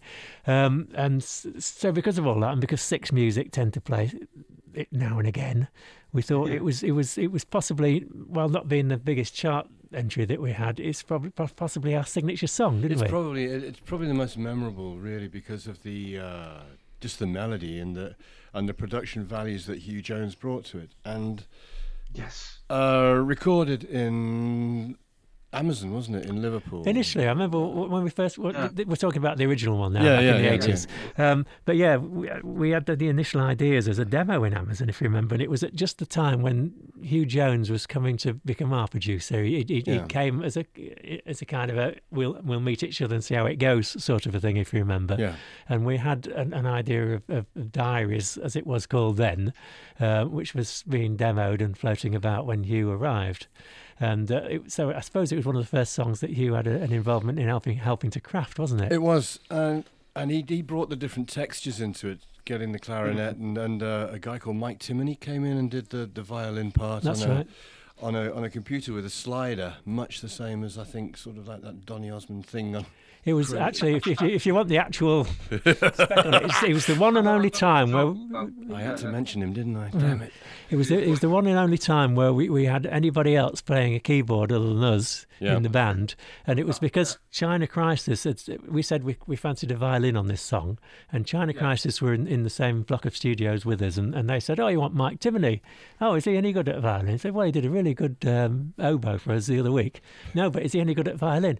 No, and it turned out he had this hulking great Yamaha CS80, which was a kind of a very early programmable synthesizer, and he could make noises out of that which nobody else could, and so he managed to fashion a violin sound out of it. Yeah, and Hugh just brought textures to it that we didn't have, and it turned out to be quite a plaintive and as you say, a long-lasting melody that's just kind of gone on. And doing it again in 2017 was just, it was really, really enjoyable, because obviously you don't know whether you still can and all that kind of thing, and whether you can replicate that 80s sound, still make it interesting, and because I know a lot of people don't like the 80s kind of genre, but it seems to it's turned out all right, and I think it's more than all right, truth be told. I mean, obviously it's uber subjective for the pair of you, but to a listener who's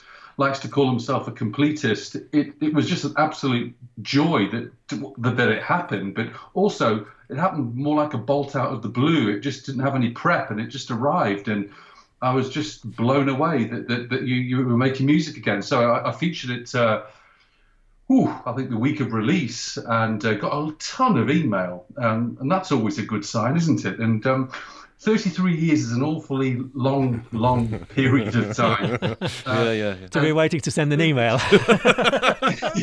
Yes, that's right. So, we've talked about the 80s sound, and of course, but this is a song that really does stand up, and you kind of stole a march on me, actually, because I was going to actually ask you to talk a little bit more about Hugh, because he was doing a lot of work with the likes, more Liverpool stuff. He was working with the Icicle Works and Modern English, and some more of the 4AD people around the same time. It seemed very, very fitting that he worked with you, because that body of work in the early to late 80s that Hugh was working on, big fan. I mean, ranging from Stan Ridgway to that Petrol Emotion, and yourselves, of course. So, guitar influenced, but synth pop influenced as well.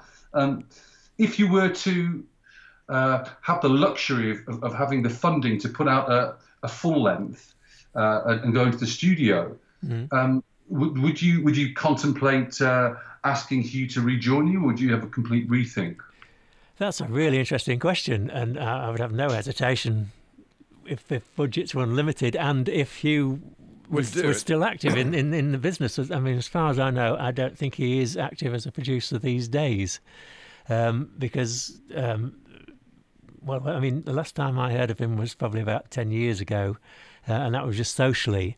And I know he ended up going down south and living in a lovely place down in Devon, and at that point he wasn't contemplating doing any more production, so I'm not entirely sure that would be an option. No, well, I've done my research, lads. Oh, good. Very good. As recently as 2005, he produced the Bunnymen's album in 2005. Right. And that's the real band of note, really. Prior to that, I did the songs from the other side by the Charlatans in 2002, and did Libertine for Gene in 2001. But he seems to have sort of disappeared between 2006, 2010, doing soundtracking work, if you like. Right. I think so. He's still doing stuff. Ooh. The great thing about Hugh was that he was a total perfectionist, and he didn't let anything go that was not perfect. And the great thing to me about Hugh was, and where I thought we had a meeting of minds was, we were just listening to some tracks sometime, and he said, have a listen to this. It's a demo I've been sent by someone. They want me to do some work with them. I'm not sure whether I can because I'm kind of booked with you, but have a listen to this. And that track happened to be Lotus Eater's first picture of you. Yes. Oh, fantastic. And he said, now that is just brilliant. And I agreed with him, and I've always liked it, and I've always sort of thought, well, if I'd have written that, I'd be really proud. And that was the approach he took. He kept things simple. His arrangements were lush. He was a real hard taskmaster when it came to doing the vocals. Yeah, because of course this was in the days before Pro Tools and everything. So if you made a mistake on tape, you had to wipe it off and get it right until you did get it right. You couldn't kind of nudge things or pinch them from somewhere else and put them in and all that kind of thing. But he got the best out of you, right? Because he said he was a hard taskmaster, but he obviously was a great catalyst for your creativity. Yeah, absolutely. Totally sympathetic, and brought loads of ideas to the sessions too, which is what you want from a producer, is that ability to arrange, take your idea, twist it, but make it into something that you think, yeah, that's exactly what I had in mind. Mm. Yes. Only 10 times better, possibly. Yeah, only 10 times better. How did you know that? And he's kind of intuitive and extremely talented. The other thing that I noticed when listening back to tapes that we did back in Hugh's day when he was in charge of us, I don't think there's any mistakes on anything. I mean, that doesn't make it cold and but it's not sterile. But there's nothing. There's nothing that makes you go, oh no, I wish I'd played that better, or that was a bit of a dodgy note there. It didn't happen. Well, I'll be truthful. I listen to your material a lot. It's a time of my life where I was buying records by the skipload. It was a wonderful time for music when you were around.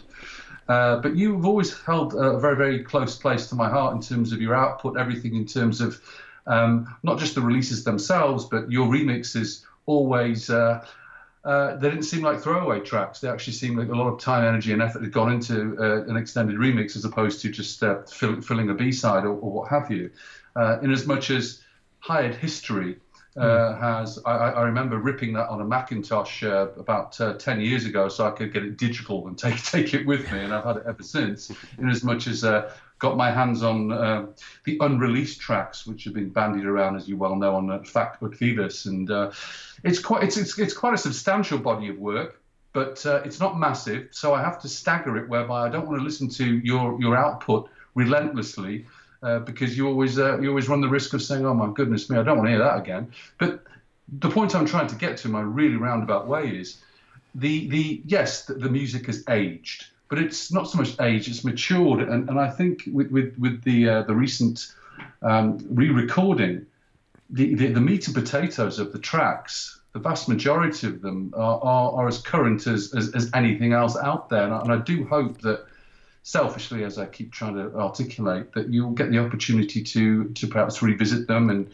And I also wanted to touch upon the legalese, our friends at Universal, in terms of publishing versus ownership. Yes.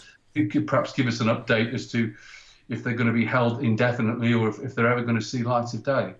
Well, this is all interesting stuff, and it, to a large extent is the reason why we're where we are now, really, because I mean, Steve and I have been in touch, you know, over the years and stayed friends and everything, and so I suppose at any time we could have sort of said, hey, let's go and re-record the track, shall we, Steve? You know, we could have done that. But we didn't choose. I mean, our heads were all in different places. We were doing different things, all busy with other different sorts of career paths and musical choices, I suppose. But all along that way, there has always been there's always been this thing of, at some point, it would surely, you know, Polydor's master tapes would sort of officially find a release and you know, a light of day, and it's been kind of slightly baffling that hasn't happened, but it hasn't, and there have been various attempts, not just by us but by other people, other record labels and so on, to try and get those master tapes out there and be released in some sort of a format other than the one that they originally came out in. And they all seem to have fallen fallow for some reason or other. And so what happened was that, you know, I was doing, and I do quite a lot of work as a music producer for people anyway these days, and I had a particular person in that I was working with, and she kept asking me for what I would call 1980s noises, you know, and it was at that point that it occurred to me that in the studio that I was working in, I had at my disposal loads of bits of kit that actually dated back from the Fiat Lux days, and I hadn't really deployed in that fashion since then, until this request came up, can you make these noises, and also, I think there's a fair bit of that. If you listen to not so much Radio 2, but Radio 1 at the moment, there's a lot of use of the same sort of sound palettes as we were using back then. So all of these things conspired with the continued thing of Universal not coming up with the goods in terms of making the stuff available for release by anybody, either us or anybody else that might have asked them for it. And that was when we suddenly said, look, I've just done this stuff for this artist. It sounds a bit like us, Steve. You know, it's just a matter of whether you can still sing again after all these years. And I don't see any reason why I couldn't reconstruct just one track to use as a calling card and see what happened. And that's what we did with Secrets 2017, isn't it? Yep. But it's interesting, Dara, it was interesting what you were saying about listening to the other songs that are out there, the unreleased ones, such as In the Heat of the Night. And I don't know whether they're actually out there, Steve. Are they not? No. Which ones? The sort of things that are on the video. Oh, right, yeah, on the Mike Mansfield thing. Embers and stuff Embers like that. and yeah, you're talking about the Laserdisc that releases, right? Yeah, they do sound current, because there's nothing in them really to sound dated, if you know what I mean. We didn't use any sort of identifiable, you know, like TR-808 or all that kind of stuff. There's real instruments in there as well, like Ian sax and it's a mixture of the two, I think, which actually makes it work, and that's just all credit really to Hugh for sort of thinking along those lines and wanting to make it have a bit more of a thicker and more interesting sound. And the brass sounds are brass, aren't they? The Teardrop Explodes brass section, and the cello were the Fun Boy 3 girls. Yeah, Claire Louthier. Yeah. So fantastic, and it does hold up. I'm just so glad that you concur, because oftentimes you can agree to disagree, but they do have a consistency about them, and thank you for clarifying that too, because some of the intricacies of the world of Fiat Lux was lost. You're sort of pre-internet, whereby Wikipedia is the sole source, and with all due respect to Wikipedia, hasn't told me an awful lot about you that I don't already know. Well, maybe one of the Wikipedians is listening to this and can fill in a few of the gaps. You never know. Well, that's the nature of it. Add some more parentheses and asterisks and yes, caveats however you do all that stuff. Yes. But a song, for instance, like "Breaking the Boundary," Yeah. has immense legs for me. And again, in a purely personal capacity, I would love to hear that get the rework treatment, or indeed just be officially released so that it could be shared with all and sundry. It'd be lovely to share that tune. Yeah, I mean, I think our feelings for all of the tracks that we carefully crafted with Hugh Jones are such that it seems a shame that they're not available in the public domain in an official capacity, because they were brilliantly crafted. You know, Hugh spent hours on them. It does seem a shame, really, where there are other things out there of a similar calibre who had a similar sort of life in terms of public profile and amount of radio play and stuff, that have managed to find a way of getting their records out into the public domain again. And we still are trying to fathom out what it is that's stopping us. I mean, there was a point when I thought that possibly Polydor might have lost the master tapes, and that might be the reason why nothing was happening, and there was a stony silence whenever the subject of a small-scale release came up. It would have been a reasonable thing to think. But they're asking again. But I now know from more recent askings that every single utterance that we ever made onto tape, or even visual stuff that we did, is on a shelf, safely stored in a mountainside in Wales somewhere, because I've seen the paperwork for it. But we still haven't crossed the boundary of, ironically, of whoever it is who curates that stuff and lets it out into the wider world. Who's the gatekeeper? We need to find. Well, I know who the gatekeeper is. I mean, I don't want to name names on this particular interview, but there is somebody who is supposed to be sat at a desk somewhere in Universal who is in charge of licensing these things. And every time either me or anybody else who's been interested in following this path has either tried to email him, ring him, or leave an answer phone message, it's come to naught. I think we need to get Oliver Stone on the case here. It sounds a little bit clandestine to me. I don't know. I can't quite fathom it, but, there it is. So that's what we've had to work with. So I suppose in some ways the idea of bringing Secrets 2017 out was just, apart from testing the water to see what sort of interest there might still be in Fate Looks after all these years, it was also to sort of try and provide a wake-up call to see if it might, knock the cobwebs off the Polydor situation. Yes, we're not going away type of a message. Maybe, and I mean, it's probably been completely ineffectual. I've seen no sign of anything changing so far. You never know what waves you've made and where they're gonna resonate. You are the only band in terms of me being a completist for whereby I have a Laserdisc in my collection. It's the only Laserdisc I own. So I think that. I don't know how many of those things were pressed, but I'm sure a lot of people bought that just to have without actually having the hardware to play it. Maybe so. I mean, it's a funny thing because I remember the fact that because Polydor and Polygram were at the heart of that sort of technology back in the day, that there was talk of it being released on it. But I've only ever seen this Laserdisc on people's Facebook comments in recent times as people have got back in touch with us as a result of the putting out Secrets 2017. And I mean, that's been the very heartening thing about this whole operation. Yes. I don't know about you, Steve. Is the there was definitely a warm glow from people about us doing this. Yeah, which and is lovely. And it's not so much the kind of the volume of people who've responded. It's the comments that they've made that it did have an effect at the time, which is great. It's some people. This changed my life. No, that's really nice. It's not that there's 2 million have responded. It's just that the appreciation has been profound on a personal level. Well, quality versus quantity, Steve, yeah? I thank you. Succinctly put. Well, it must be heartening because I interview, the whole full gamut of artists from established to up-and-comings. And I used to be in the industry myself, and I got out when I could just have that vision of it going pear-shaped, which we've all witnessed and seen the industry change radically over the past decade. Indeed. With Pledge and Bandcamp, however, there's me again with my selfish hat on, thinking, okay, well, you could, by virtue of this wonderful feedback that you're getting from people in the know, and you've really only just dipped your toe in the water. You really haven't made a concerted comeback. You've just it's almost like a test, a beta test, if you like. Yeah. And I'm sure that by what you're saying, that the response has been suitably great. So it's not beyond the realms of possibility that you could leverage a crowdfunding option for the next record, if indeed that comes to fruition. But what are your thoughts on perhaps adopting that approach?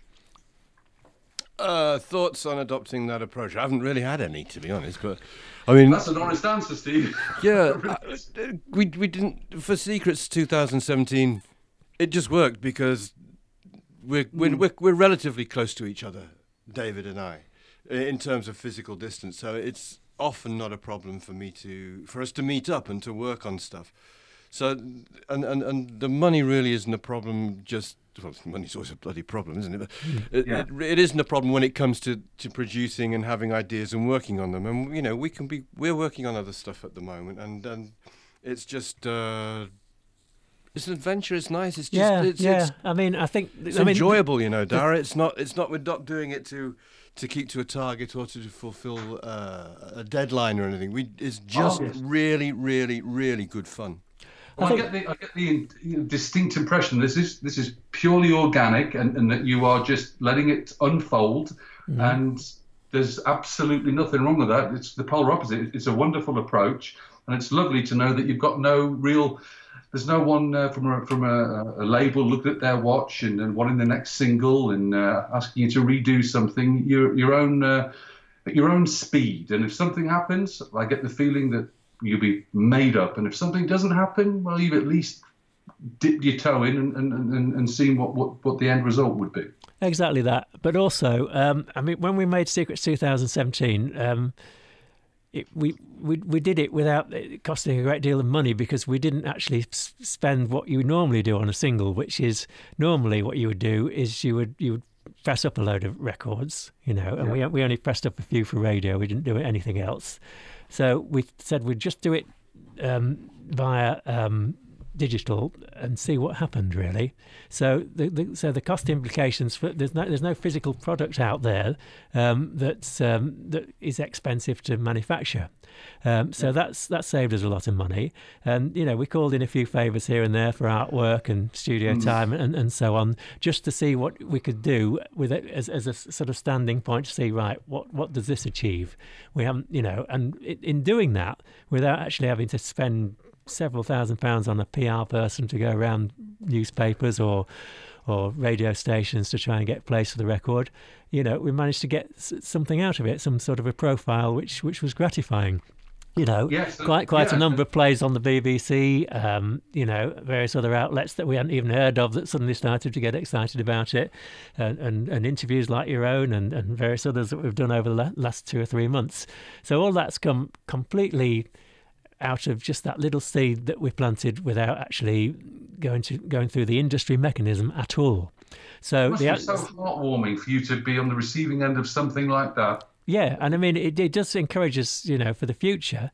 Of course, if we did want to bring out an LP, I'm not sure whether we'd be back where we were at square one putting out a piece of vinyl these days, which is I find kind of ironic, really, after we've waited all this time to put out a CD or something digital, but obviously there would be costs involved in that, and so the idea of a crowdfunding option is something that might be worth considering. I'm sure you're right. Lovely. Well, I'm glad that you're open to that.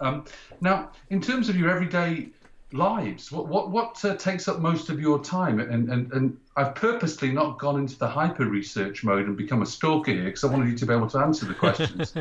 So, Steve, what do you typically do day to day? What pays the bills in the Wright household? Day to day, I work as a freelance television director.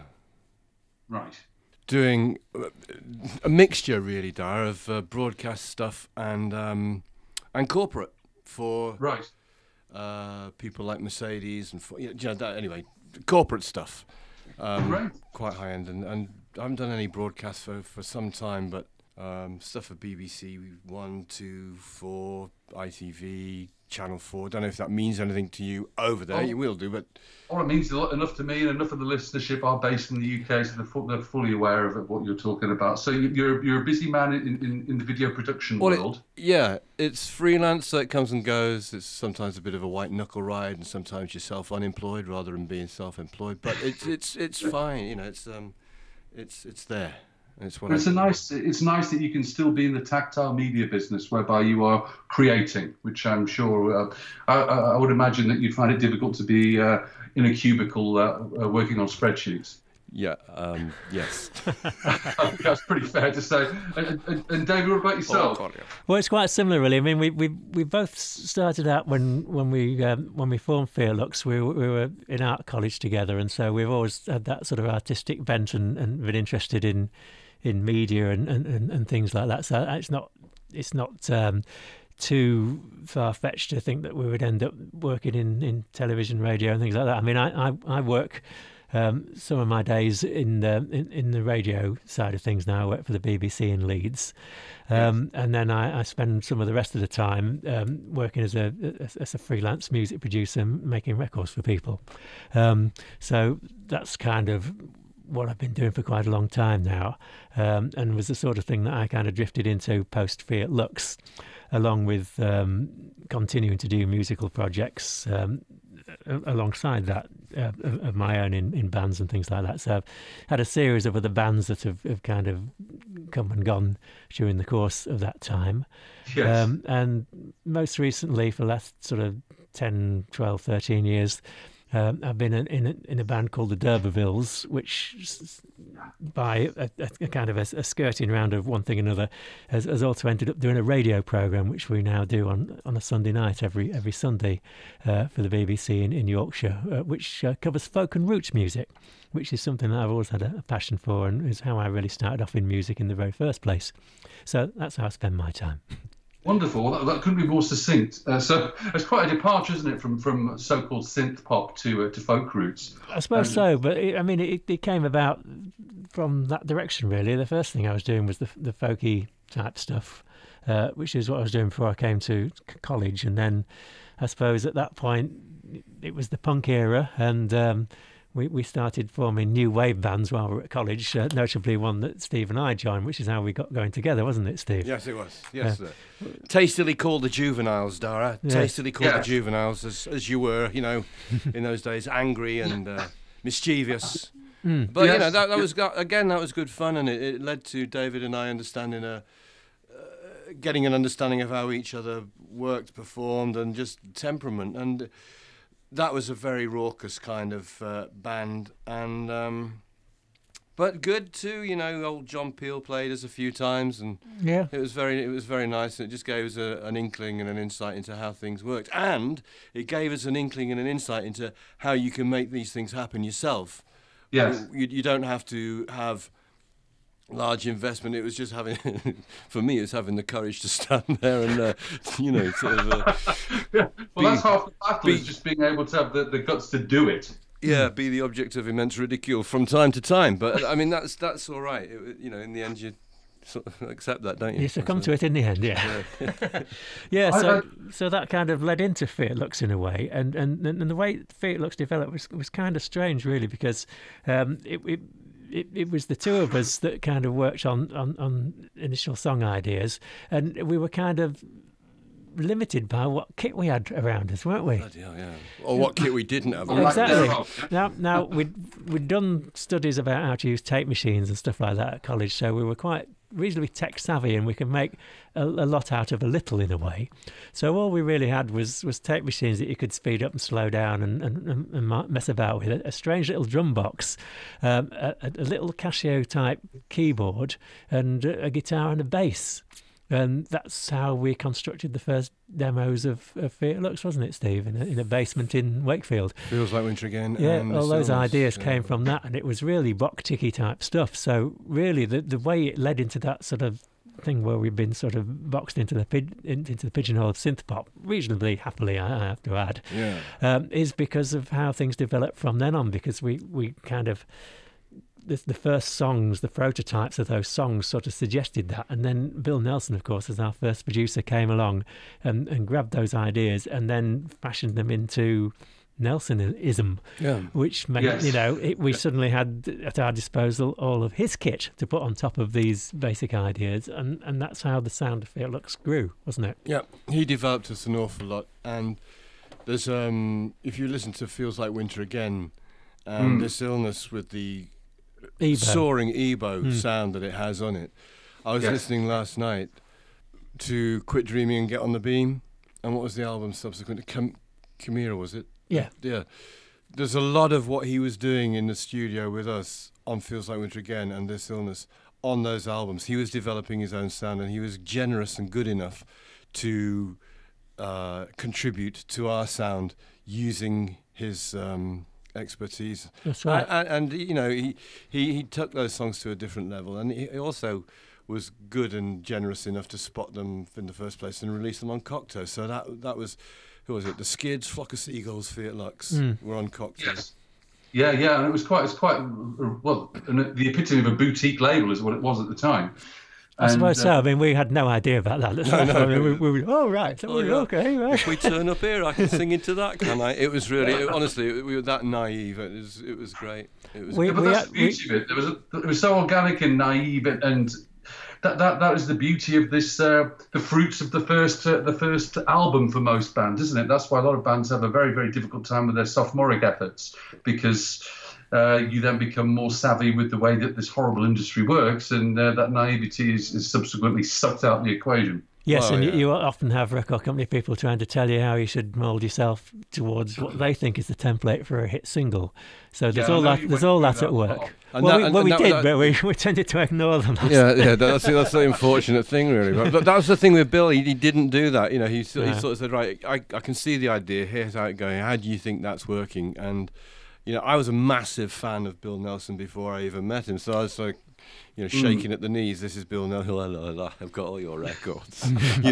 And he was just so generous. I can't stress that enough. That it was brilliant. And in fact, by the way he fashioned those first recordings that we did, he almost sort of offered us on a plate. This is what Fear Lux is going to sound like. Here is your template. Yeah. You've got these basic ideas. This is what it sounds like when it goes into a professional domain, and there you are. And all of those little threads that were developed with Bill in the little studio in Leeds are the sort of little things that are all there in all of the rest of the works. It's like you've got this kind of box full of all these little things that you can use, like it's your threads that you then weave whatever else you do, and you kind of helped us to know what Fear Lux is and what it isn't. Yeah, the components that you are derived from, even though you probably couldn't recognise them at the time. Yeah, because you could conceivably be part of Nelson's legacy, really, because there are components which are unmitigatedly a part of the first record. And what I was going to bring up was, Feels Like Winter Again. It's the only release of yours that is a singular release. It feels like it is a one-off project, and I don't mean to demean it in any way, but Photography Secrets, Blue Emotion especially, they felt part of a larger whole, in as much as Solitary Lovers and House of Thorns felt part of more like a secondary whole. But Feels Like Winter Again stands alone, and what you've just been articulating, well, is reason enough to explain as to why we feel that way when we listen to it.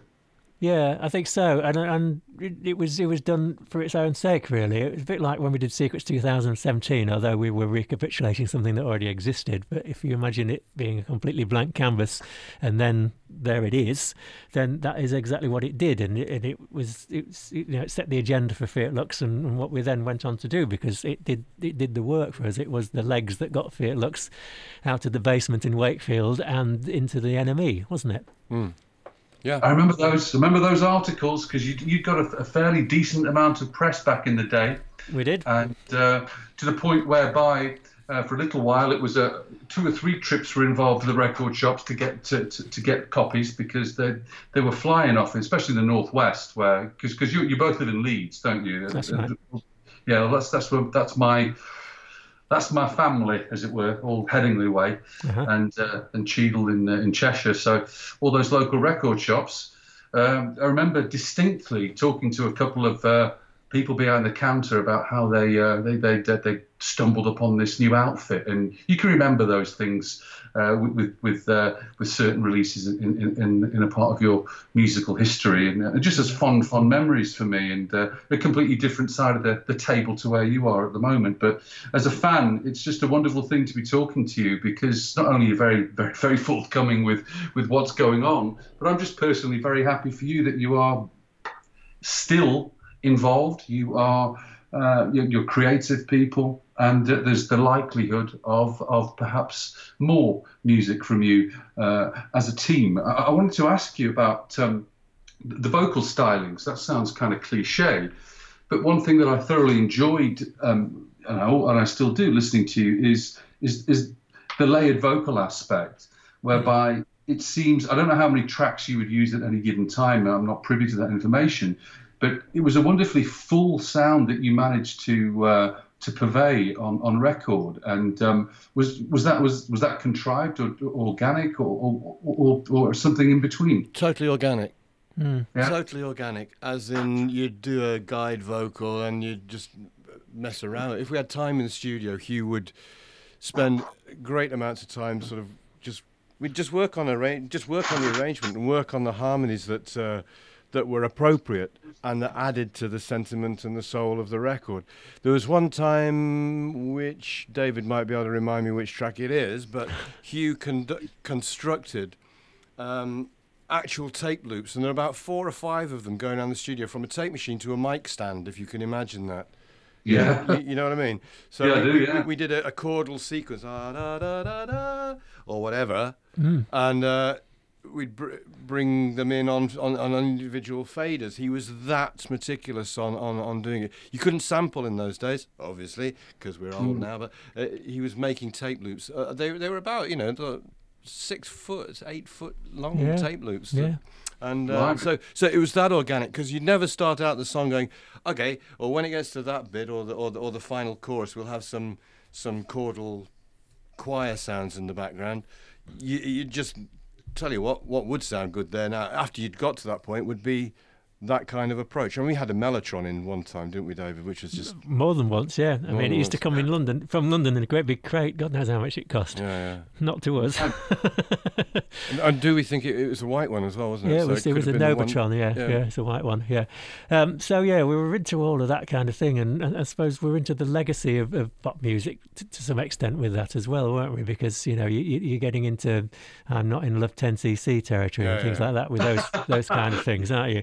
I think we're talking about Embers, by the way, Steve, just to put some context on it. That was the one where we did the tape loops. But, we quite often decided to block harmonies on certain things, or have the sort of contrapuntal type of vocals going around things, which was something that Hugh was very keen on. I don't quite know how it suddenly sprung forth, but I know a lot of stuff at Post Fiat Lux that Hugh did also had that style of the kind of somebody going in around the actual melody of the chorus or something.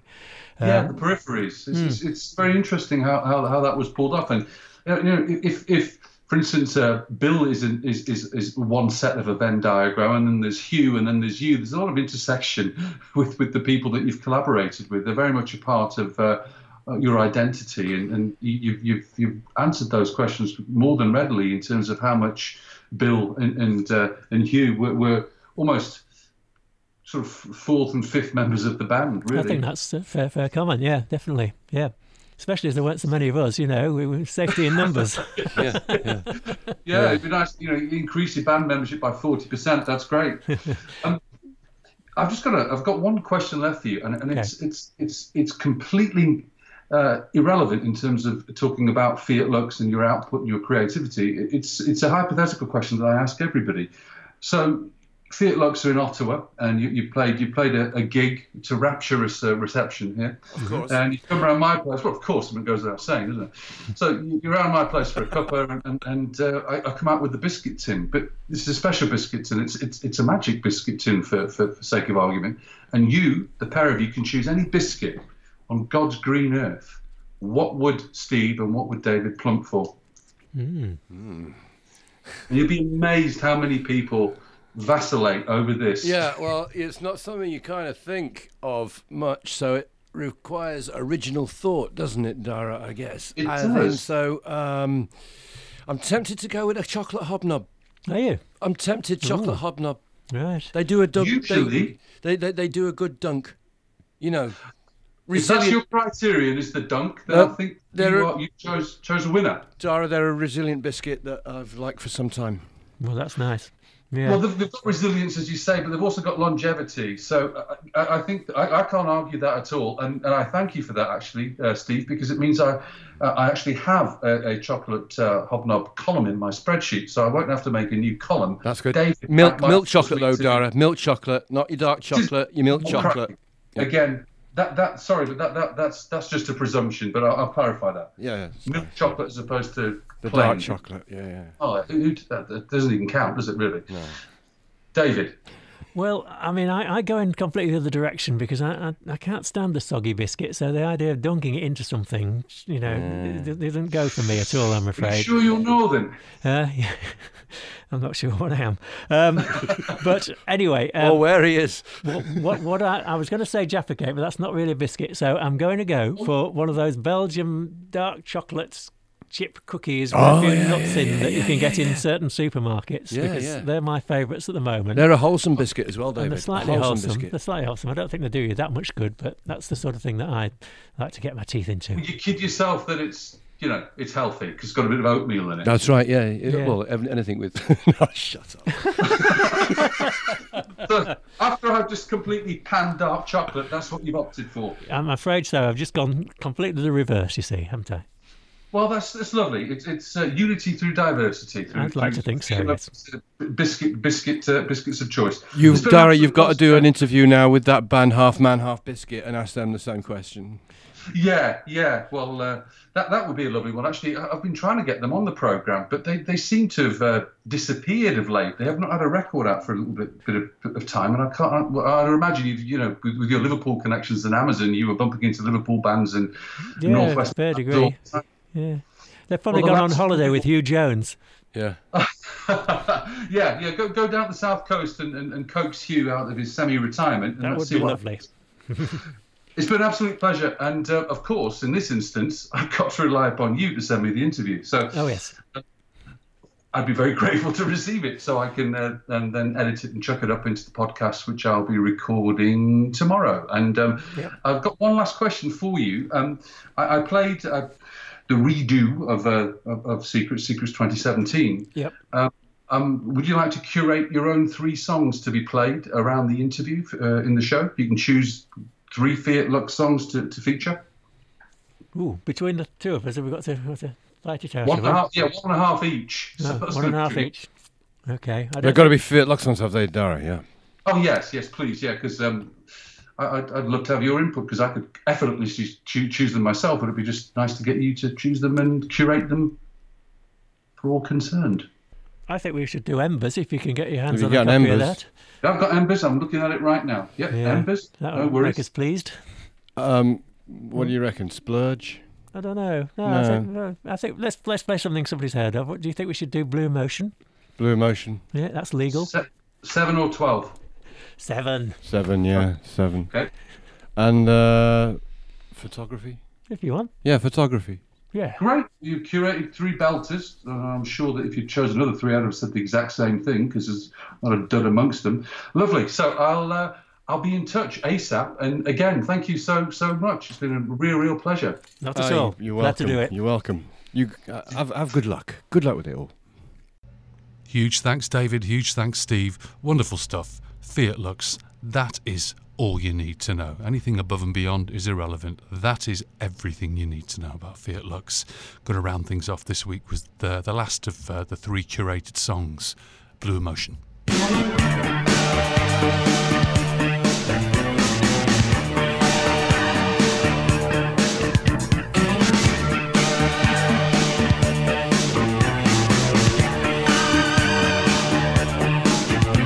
Your words are framed on my wall.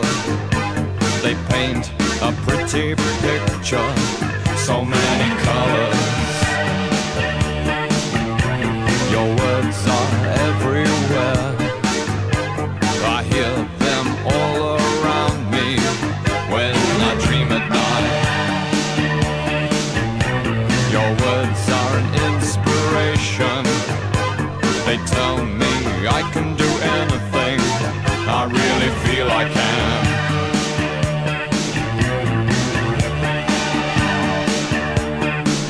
Unlike the cue for blue emotion or the child in school, unlike the man with the suitcase or the runaway, not that old rich man. It all falls on the poor. We are mountains never ending. We don't move.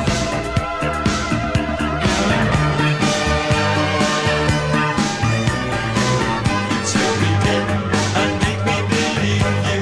I've thrown aside all of my own views. I think I follow you. Your words are here and now, but somehow in my own mind, I think I've lost my way.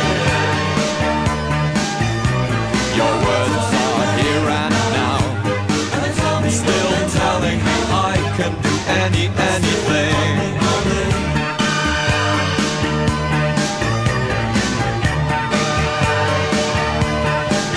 Unlike the cue, the blue emotion, or the child in school, unlike the man with the suitcase or the runaway, not at all the rich man. It all falls on the poor. We are mountains never ending. We don't move. Oh, the dancers have their ration.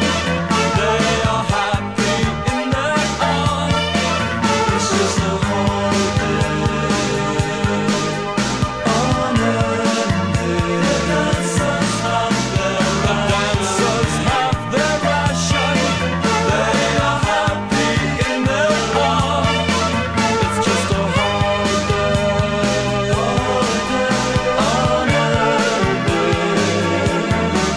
And like the cue for blue emotion is a child in school, and the man with the suitcase becomes a runaway. Not at all the rich man. It all falls on the very poor. We are mountains never ending. We don't move. We are mountains never ending, and we never move. Oh, we don't move.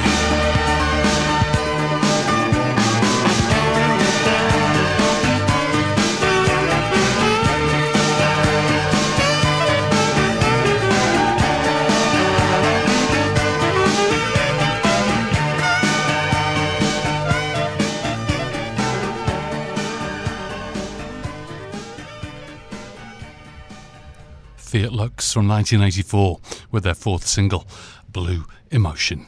I'll tell you what, I do recommend listening to lossless Fiat Lux on a good pair of Sennheisers. That's what I've been doing, and it's been an absolute joy. So, if you want to keep up with everything that is Fiat Lux, like and join their Facebook page, facebook.com/Fiat Lux Official. And hiredhistory.co.uk is a wonderful compendium of all things Fiat Lux. Next week, I've got the Darling Buds featured on the show. That's episode 38 in the can. My thanks again to David and Steve. I'll be back next week. Ta-ra.